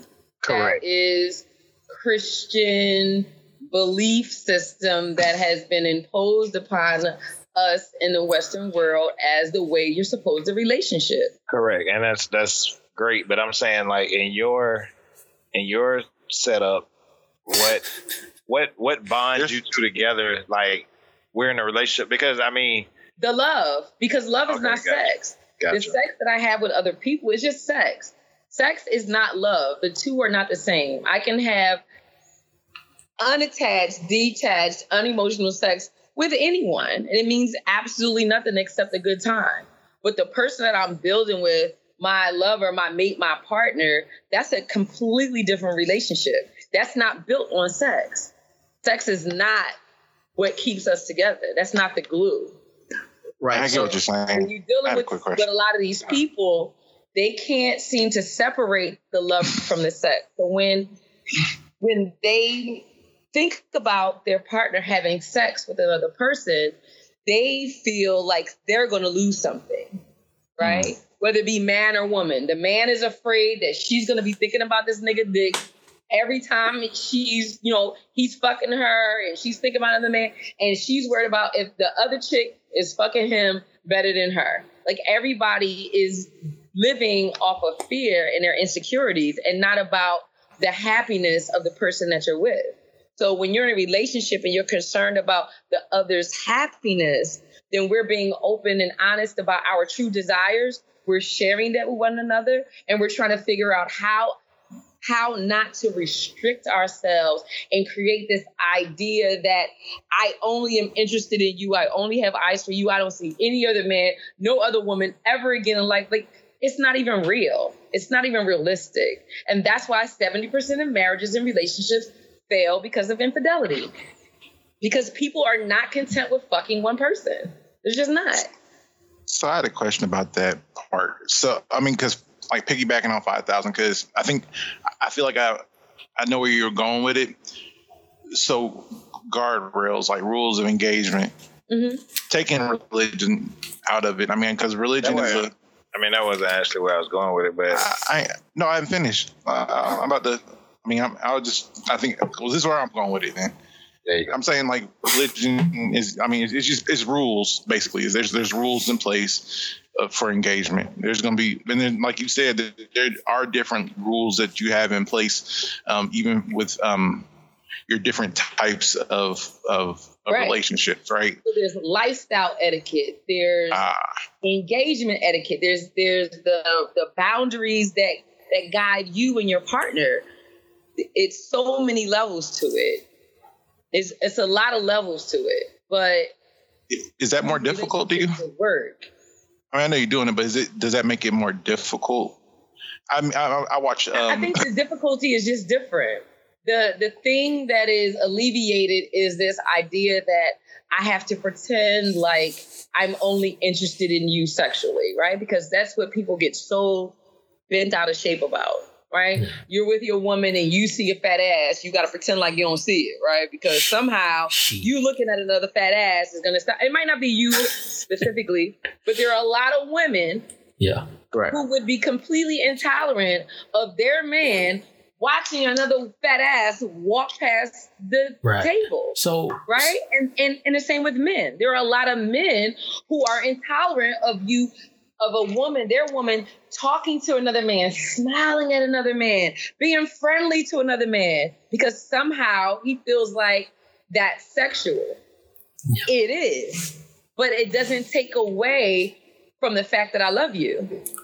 So let me ask you, let's go back to the book for a second, right? So the majority of our listeners are going to be monogamous listeners we actually have a pretty good percentage of non-monogamous people as well. But take us on a journey, like what is going to be in this book? What can a monogamous person take from this book? What can non-monogamous people take from the book? Like, take us on the journey, what they can expect from this literature. So it's an introduction, especially for Black and brown people, right? As I've, walked through this journey in a non-monogamous lifestyle, we're few and far between, unless it's Black Week or a Black event, right? Besides that, it's mostly white people. So if you go to hedonism in Jamaica, it's all white people unless it's Black Week. You might get the little speckle of black, like the little black speck in the grits. Like, what the fuck, is that doing in there? Like, it'll be that amount of Black people. And it's like, why? Where are they? And then as I've traveled more and engaged more in the lifestyle, I realized that we are doing this shit. We just do it in privacy. So Black people lifestyle in private. right? So they have their own little sets at their homes. They bring people over. They do that, but they won't go to a place like hedonism and just let it all hang out. So the purpose of the book really is to, one, introduce the lifestyle to people who may be, intrigued a little bit about the idea of not just being in this one type of relationship. It's also for people who are already in non-monogamous relationships that still struggle with the problems that come with non-monogamous relationships. The insecurity, the jealousy, the wanting to be the top bitch. The men who don't think that a woman's pleasure is as important as his. That double standard still exists. So it's a lot. On top of that, it's also me sharing my journey through the lifestyle, my experiences, with sex and having sex with different couples and how those experiences have changed me. So at the very least, let's say I am monogamous and I have no intention of being non-monogamous. At the very least, in this book will be some kinky stories of non-monogamy. Sure. Okay. So, and are there any tips in here, that even a monogamous person can take away, on how to please a woman, please your man, however, are there tips in the book as well? The tips are more about self-actualization. There are no tips in the book to tell you how to suck a dick. No, if you can't suck a dick, that's your business. You know what I'm saying? That's not the purpose of the book. But in the book, I do teach women about and men about self-actualization, like being in a space where you're comfortable about who you are and not thinking that just because your mate is interested in whatever form and fashion in another person, that somehow takes away from the love and desire that he has for you or she has for you. So you touched on something earlier, and something like you said you like to be with a man that's not afraid to share his woman, right? Mm-hmm. So, like the man that you're with, they have to be all right with sharing you with other men. For sure. Yes or no? Okay. For sure. I would never be in a relationship with a man who's not okay with a full swap situation. Okay. Full swap. Hold. What's the difference between a full swap and a half swap? It's a full swap and a soft swap. I'm sorry, what? Why is it a hard swap and a soft swap? And a soft swap. So a full swap is when both male and female partners have sex with both male and females. Now, he doesn't necessarily have sex with the males unless he's bisexual. Right. And that's not typical. That's not the typical setup. And that's another thing that I kind of bring up in the book is I'm kind of speaking to the typical setup of Black people who are in the lifestyle. Typically, the male is not bi, but I know quite a few who are, and people just don't know. Right. However, a full swap is a male and a female who are swapping with another male and a female. Right. So a soft swap is there's no penetration. There's no penetration by either male or either female that's not in a relationship. So if I'm with my man and she's with her man, she could suck my man's dick, but he can't penetrate her. He could lick her pussy, but he can't penetrate her. That's kind of erotic. That's kind of straight a little bit, but okay. Is there a glossary in the back of this book? Because I need. So how does these terms? Yeah, I need to go back to the full swap. These terms are also in the book. Yeah, I need to go back to the full swap. So how does that work? Like, do y'all meet on a bridge and exchange hostages? And you got 24 hours. Okay. All right. Hostage situation. Okay. All right. I didn't know if you had 48 hours to consummate the swap. No, everybody at the crib. Coming over in about 30 minutes. They are not a full swap couple. She does not have sex with men, but he has sex with other women. So in a full swap situation, you do it immediately? Like, we come over for game night. We get the full swap out the way. No, it's whenever the fucking happens. Happens when it happens. There's no time frame. We can only spend 10 minutes. You fuck when you fuck. So we've agreed to a full swap, and basically I get a token or a chip, and we may not do it today, but you owe me one on this full swap, right? Is that what's going on? It's like a token. No, I don't think she said you that. ask questions. You gain an understanding about. You just ask a person how they play, and when you ask them how they play, they will let you know whether or not the woman is fucking other men, because that's really the question: is your man fucking other men? Mm. And if she's fucking other men, then it's a full swap couple. So you have a couple coming over tonight. This sounds like some sort of therapy session. Does it? I mean, therapy is it? I've never been to therapy. Is this what therapy's like? How does that? So for me, what I found is that, different forms of non-monogamous relationships actually help bond partners together.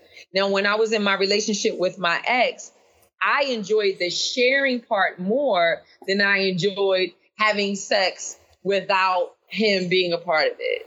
I wanted to watch him fuck another woman. I wanted to lick her pussy while he fucks her. I wanted to share in that experience. I was less interested in fucking Tom, Dick, and Harry, right? Because that's easy. I can fuck any man. Like, that's not a problem. The problem is finding compatible couples, man and woman, that we can bond with and share those sexual experiences with.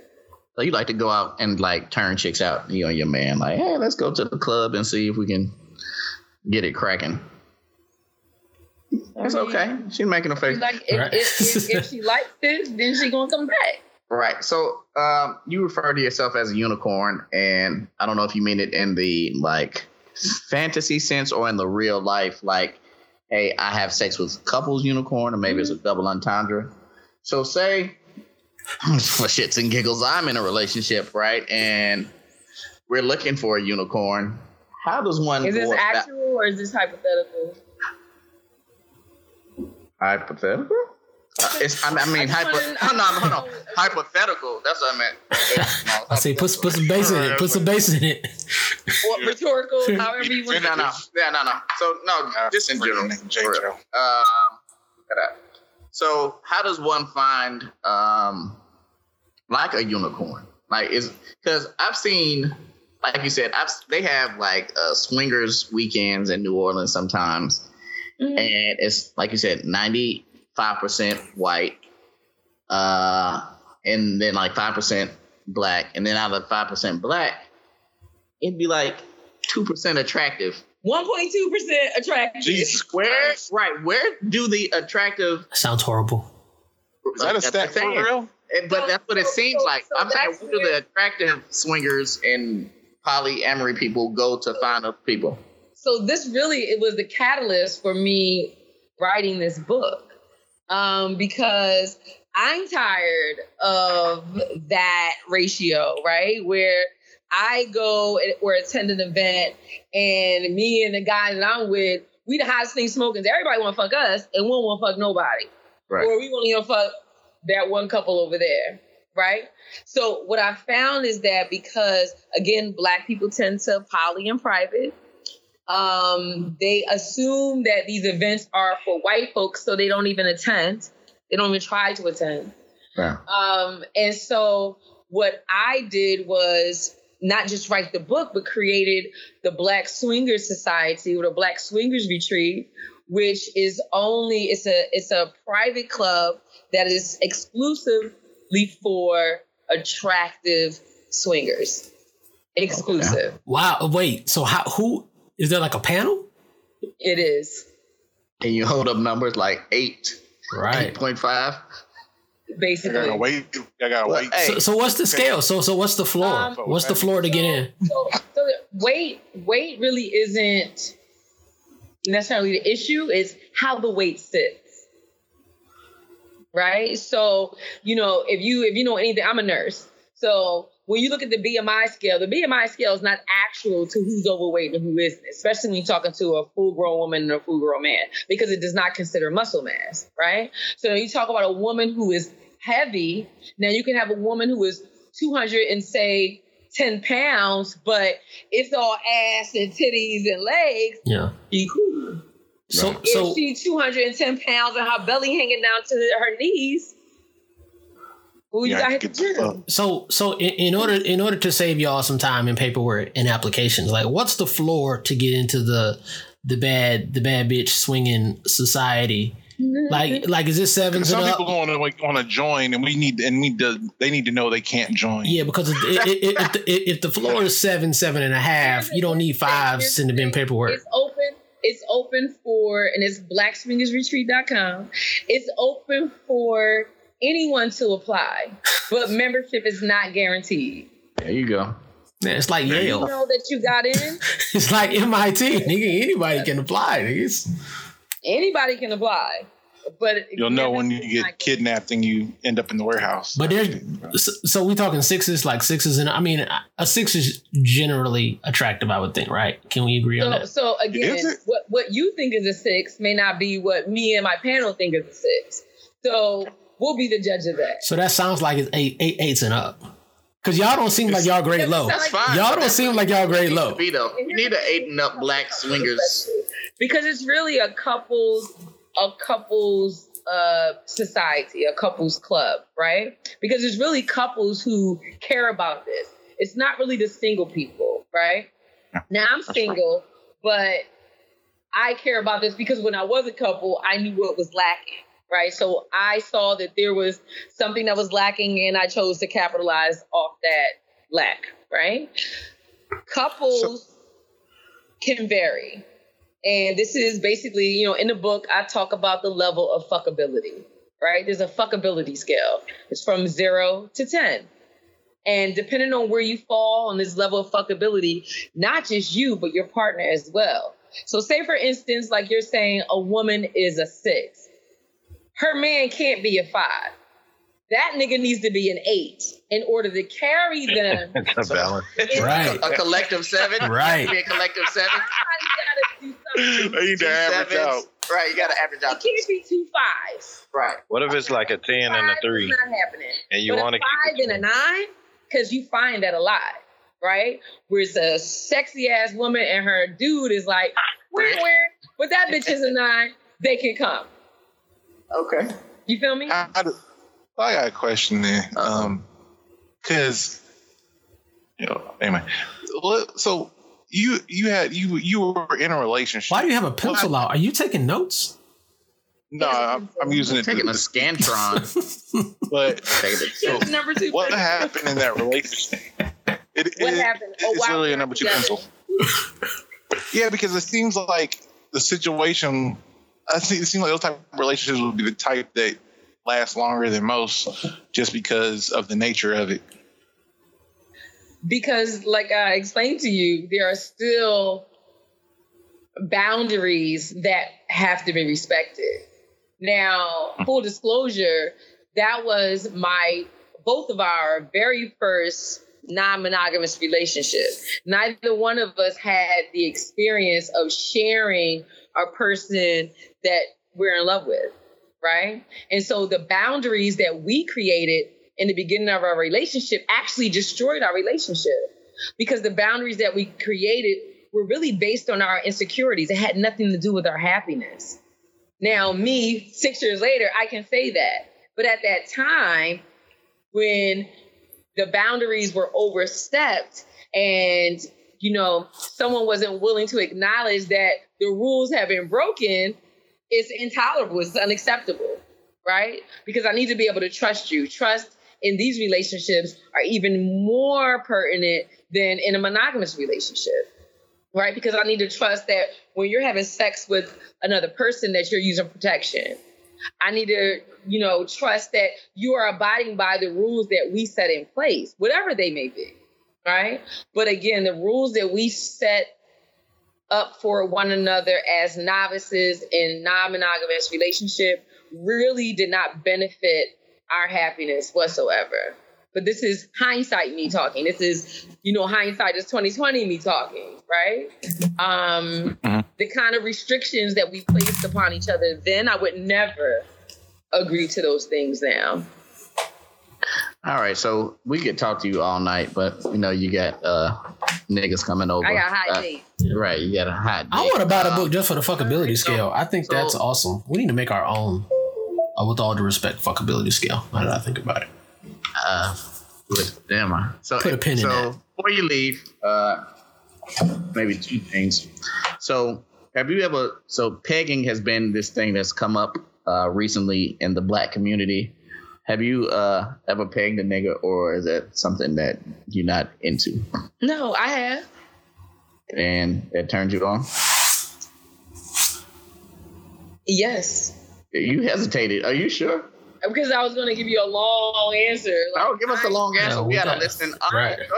Turned on when my sexual partners are extremely turned on. So if what I'm doing or what we're doing got your motherfucking dick hard as a rock, nigga, I'm with it. That's just kind of where I am now. You know what I'm saying? So pegging, none of that shit matters to me. Like, I'm not going to judge a man. Now, I've never put on a full-on strap-on and fucked the dude. No. Am I against it? No. Right? Okay. I applied some fingers and some pressure, but I've never, like, full-on put on a strap-on and fucked the dude. No. All right. Two more questions. What would you say was your, best non-monogamous sexual experience? There's no such thing as that. It's not one that sticks out. Well, what one that sticks out? I orchestrate 15 people orgies. I don't. Can you tell us about these 15 people orgies? That's what I'm saying. Like there's every situation has its own value. So I don't look at it like this was my best experience. No. I mean, I orchestrate anywhere from 4 people orgies up to fucking 20 people if necessary. What do you mean by orchestrate? Like I'm a master orchestrator. ORG straighter. You feel me? Okay. I will turn any situation with some attractive people into an orgy. Quick. All right. We're not allowed to have conversations like this before the show anymore, fellas. We gotta make sure we get the right order in the future. Right. Yeah, because it's gonna be a bad rest of the podcast. We didn't get to the podcast for you. Right. And last question, we always ask all our guests, if moms, sisters, pastors, nuns, what are their top 3 porn categories? What are yours? Men having sex with men. You ass nigga, don't. Listen. Whatever. Judge your mama. No, we are sex positive on this show. We are. I just wasn't expecting to hear that. Yeah, and not first, but yeah. So men having sex with men. Men. Hold on. Why does that? Let me ask you, because a lot of women like to watch that. Why is that? It's the intensity for me. Okay. All right. Go ahead. When a man fucks another man, the shit is powerful. Like, no pun intended. Exactly. All right. What's number 2? 3? 2 would be men with really big dicks fucking any type of hole. Okay. And then after that would be women pleasing women, but only attractive people. I cannot watch ugly people fucking. Oh, I thought there was a filter for that. Like, cause they need like a 7 and up filter. That'd be kind of sweet. But okay, those good categories. I can't do it. Well, so go ahead and plug your wares. This is the part where you get to talk about what you want to talk about. I see you have a tour coming up, different cities. Your book, where can we buy it? 10 cities. From Atlanta is where we're starting. Then we hit Philly, New York, D.C. We go to Charlotte, Alabama. We go to Houston, Tampa, Miami, LA. So we're just going to kind of tour around and just get people to converse about non-monogamy, right? Because more people are interested in non-monogamy than they let on. When I talk about this book, when I mention the book, people are like, give me a copy of that book, right? And these are Christians. These are people who are married. These are people who would never let anybody have sex with their man or their woman, but they want to read this book. Right. Right? So it's really just about having a conversation and letting people know that there's other ways to conduct a relationship.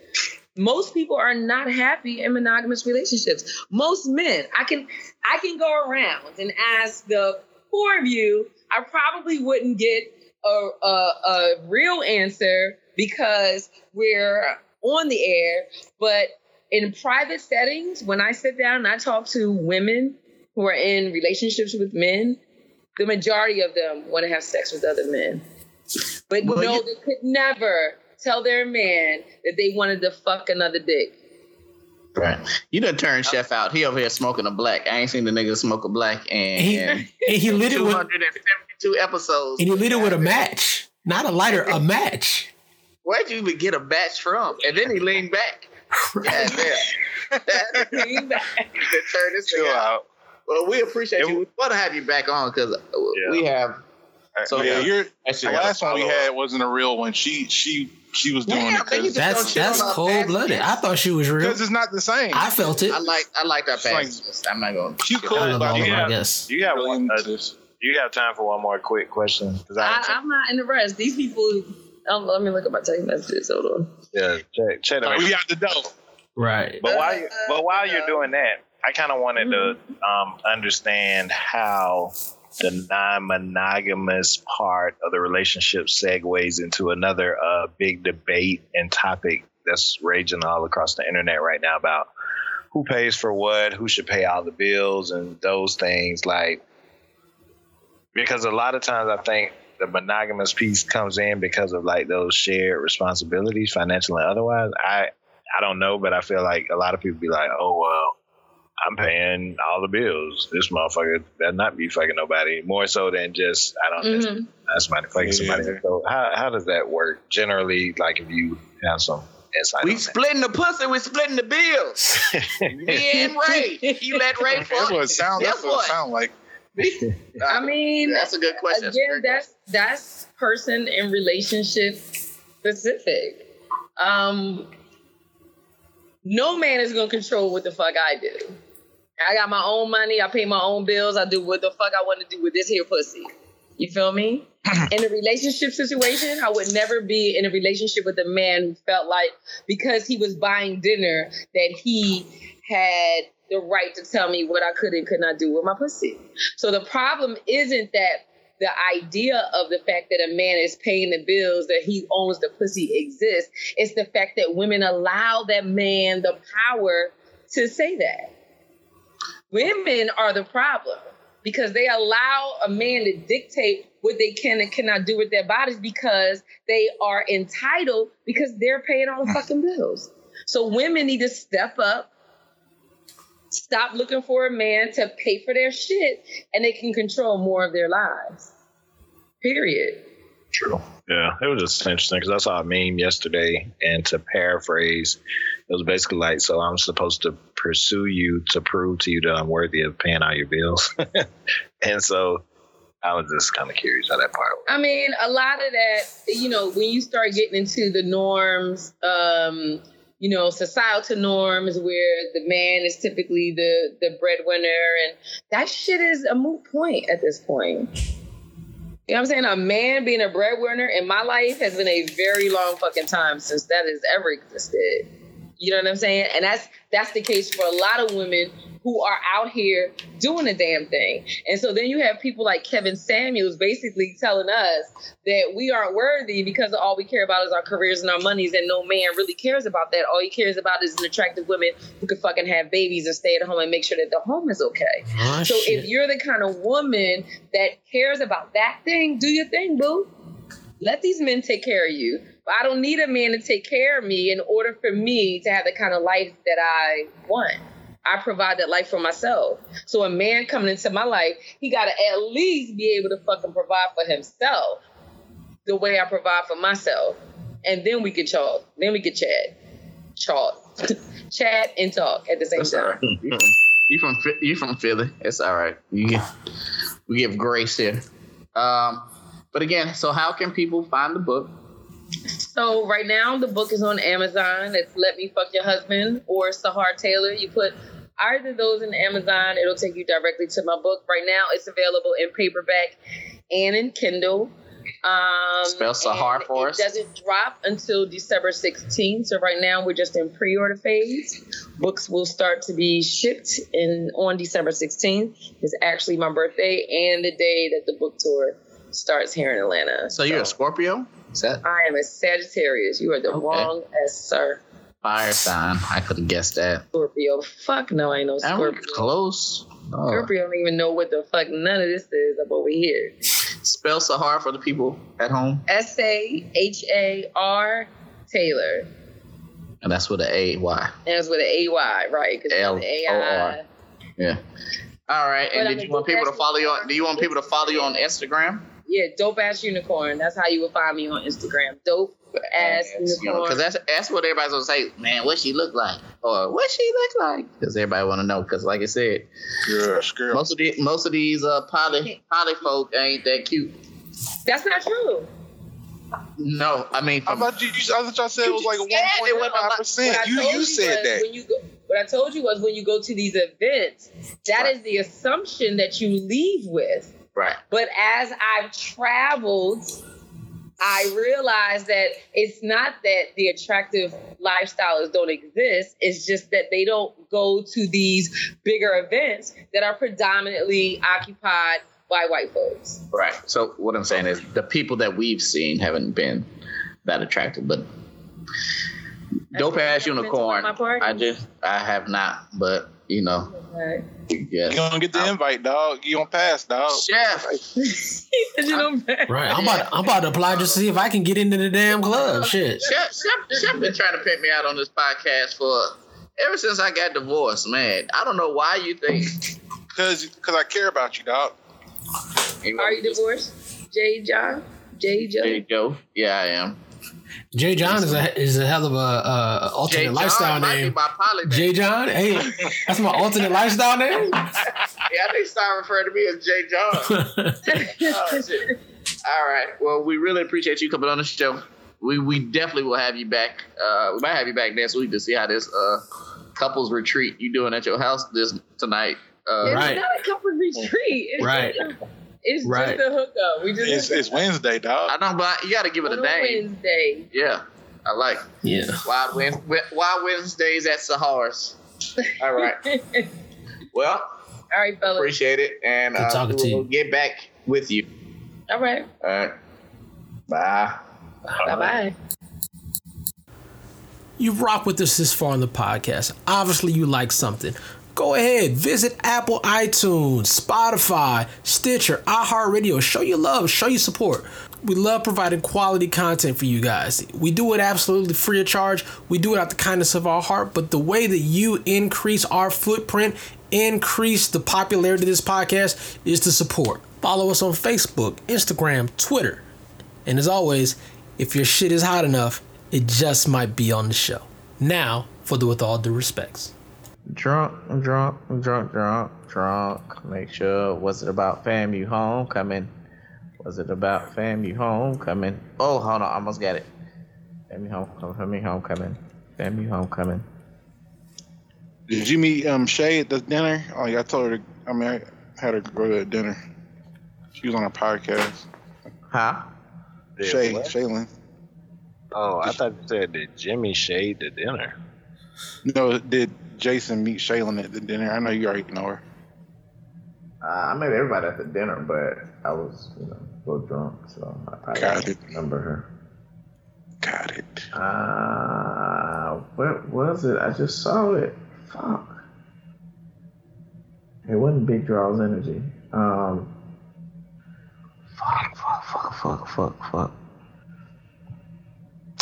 Damn it.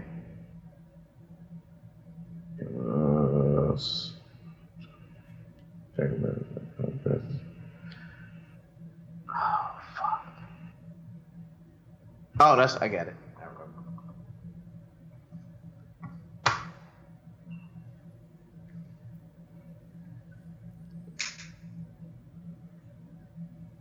Meter's running, boss, whenever you're ready.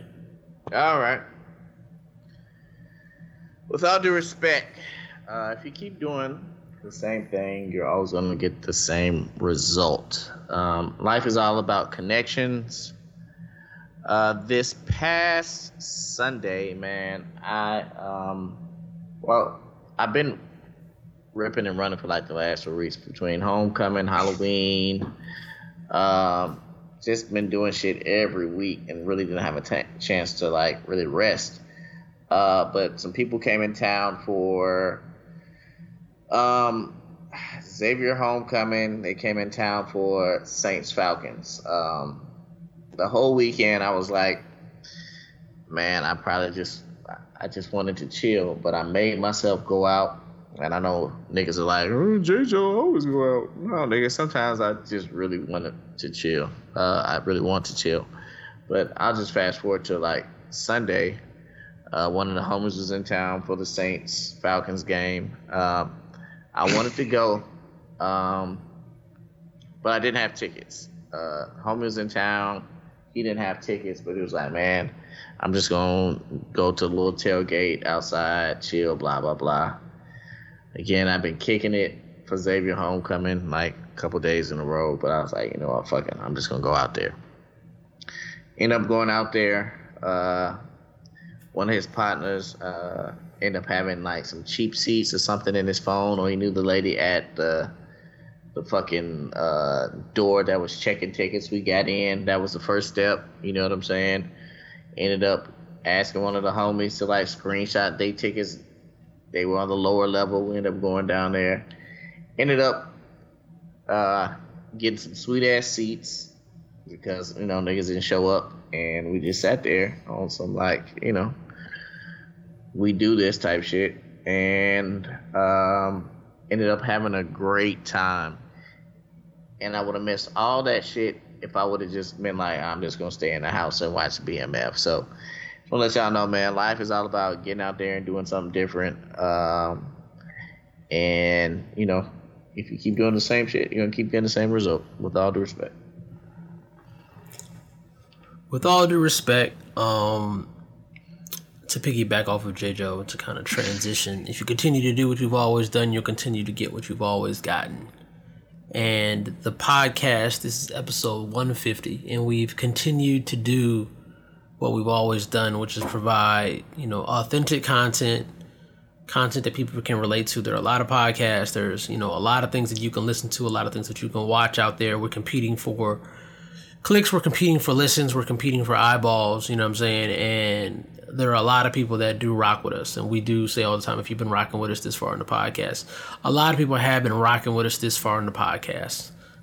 150 episodes is no small feat. You know what I'm saying? Like, that is 3-4 years of content, right? Our audience continues to grow. Our listenership continues to grow. It went beyond our circle of friends, you know, kind of our immediate circle, to our FAMU circles, to people we don't even know, right? You know what I'm saying? Like, the podcast has certainly grown. You know, it's a big deal to us. It becomes more and more of a big deal because it's a thing. It's not just something that we do now. It's actually a thing. You know, and here's to another 150, 300, 450 episodes of us continuing to do what we've always done. So hopefully we can continue to get what we've always gotten, which is love and respect from the people. So we'll continue to be the people's podcast as long as the people listen, with all due respect. With all due respect, I was reading like a status online. I don't recall what it was about, and there was a debate going on, but it got to a point where somebody expressed their viewpoint, and then somebody else was like, oh, I thought you meant something opposite of what they meant. But the point of that is that I probably said it on here before, but I believe that words matter because different words have different meanings and different connotations. And what I took from that interaction that I stumbled across on Facebook is that the person had very clearly said what they meant, but the person obviously didn't understand what the word meant. So therefore, because they didn't understand the word choice of the other person, then it like changed the whole point of their thought. So I think it's very important that we kind of understand and don't purposefully, or maybe sometimes it's not on purpose, you just don't know what a word means, but like we misinterpret people and we miss, and it like kind of led to a back and forth exchange.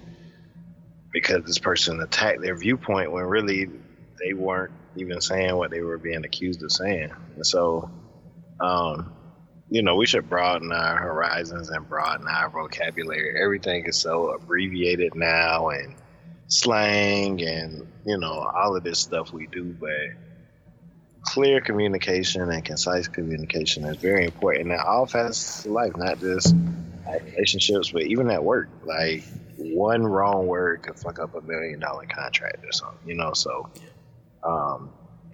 I think it's never too late to start learning. I actually believe that when you no longer have the capacity to learn, you die.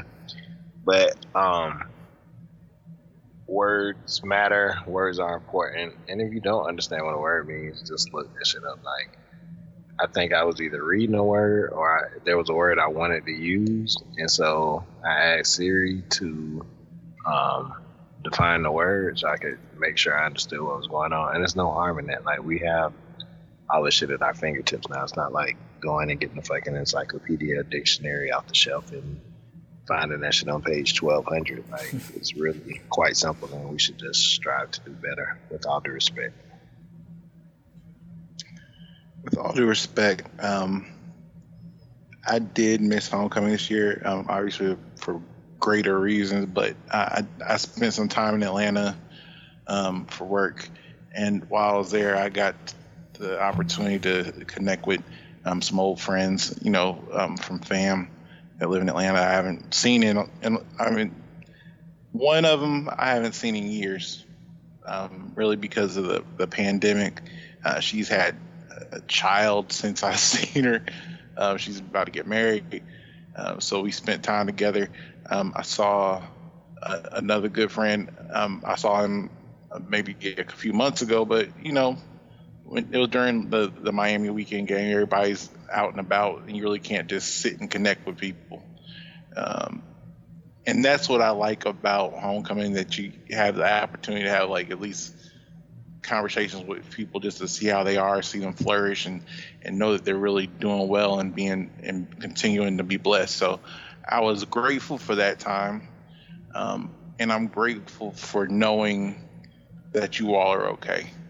I'm grateful to know that everyone is continuing to flourish and drink their water, and, like, to J.Jo's point, eating their pineapples and just doing all the good things they need to do in order to live and thrive, even though it's been like a crazy time that we've been in. Like, living through this pandemic shit and surviving it, despite all the stuff that you had to deal with mentally, having to deal with kids that had to adjust through some bullshit, just in all the stress and depression and angst that go along with that.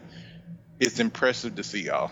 It's impressive to see that you all are still strong enough to deal with all the fuck shit and still have a smile on your face and still have things worthy of celebrating. So I want to give a shout out to my friends I saw. I want to give a shout out to the people I didn't see, because I know you all are doing really good. I'm happy for y'all, with all due respect.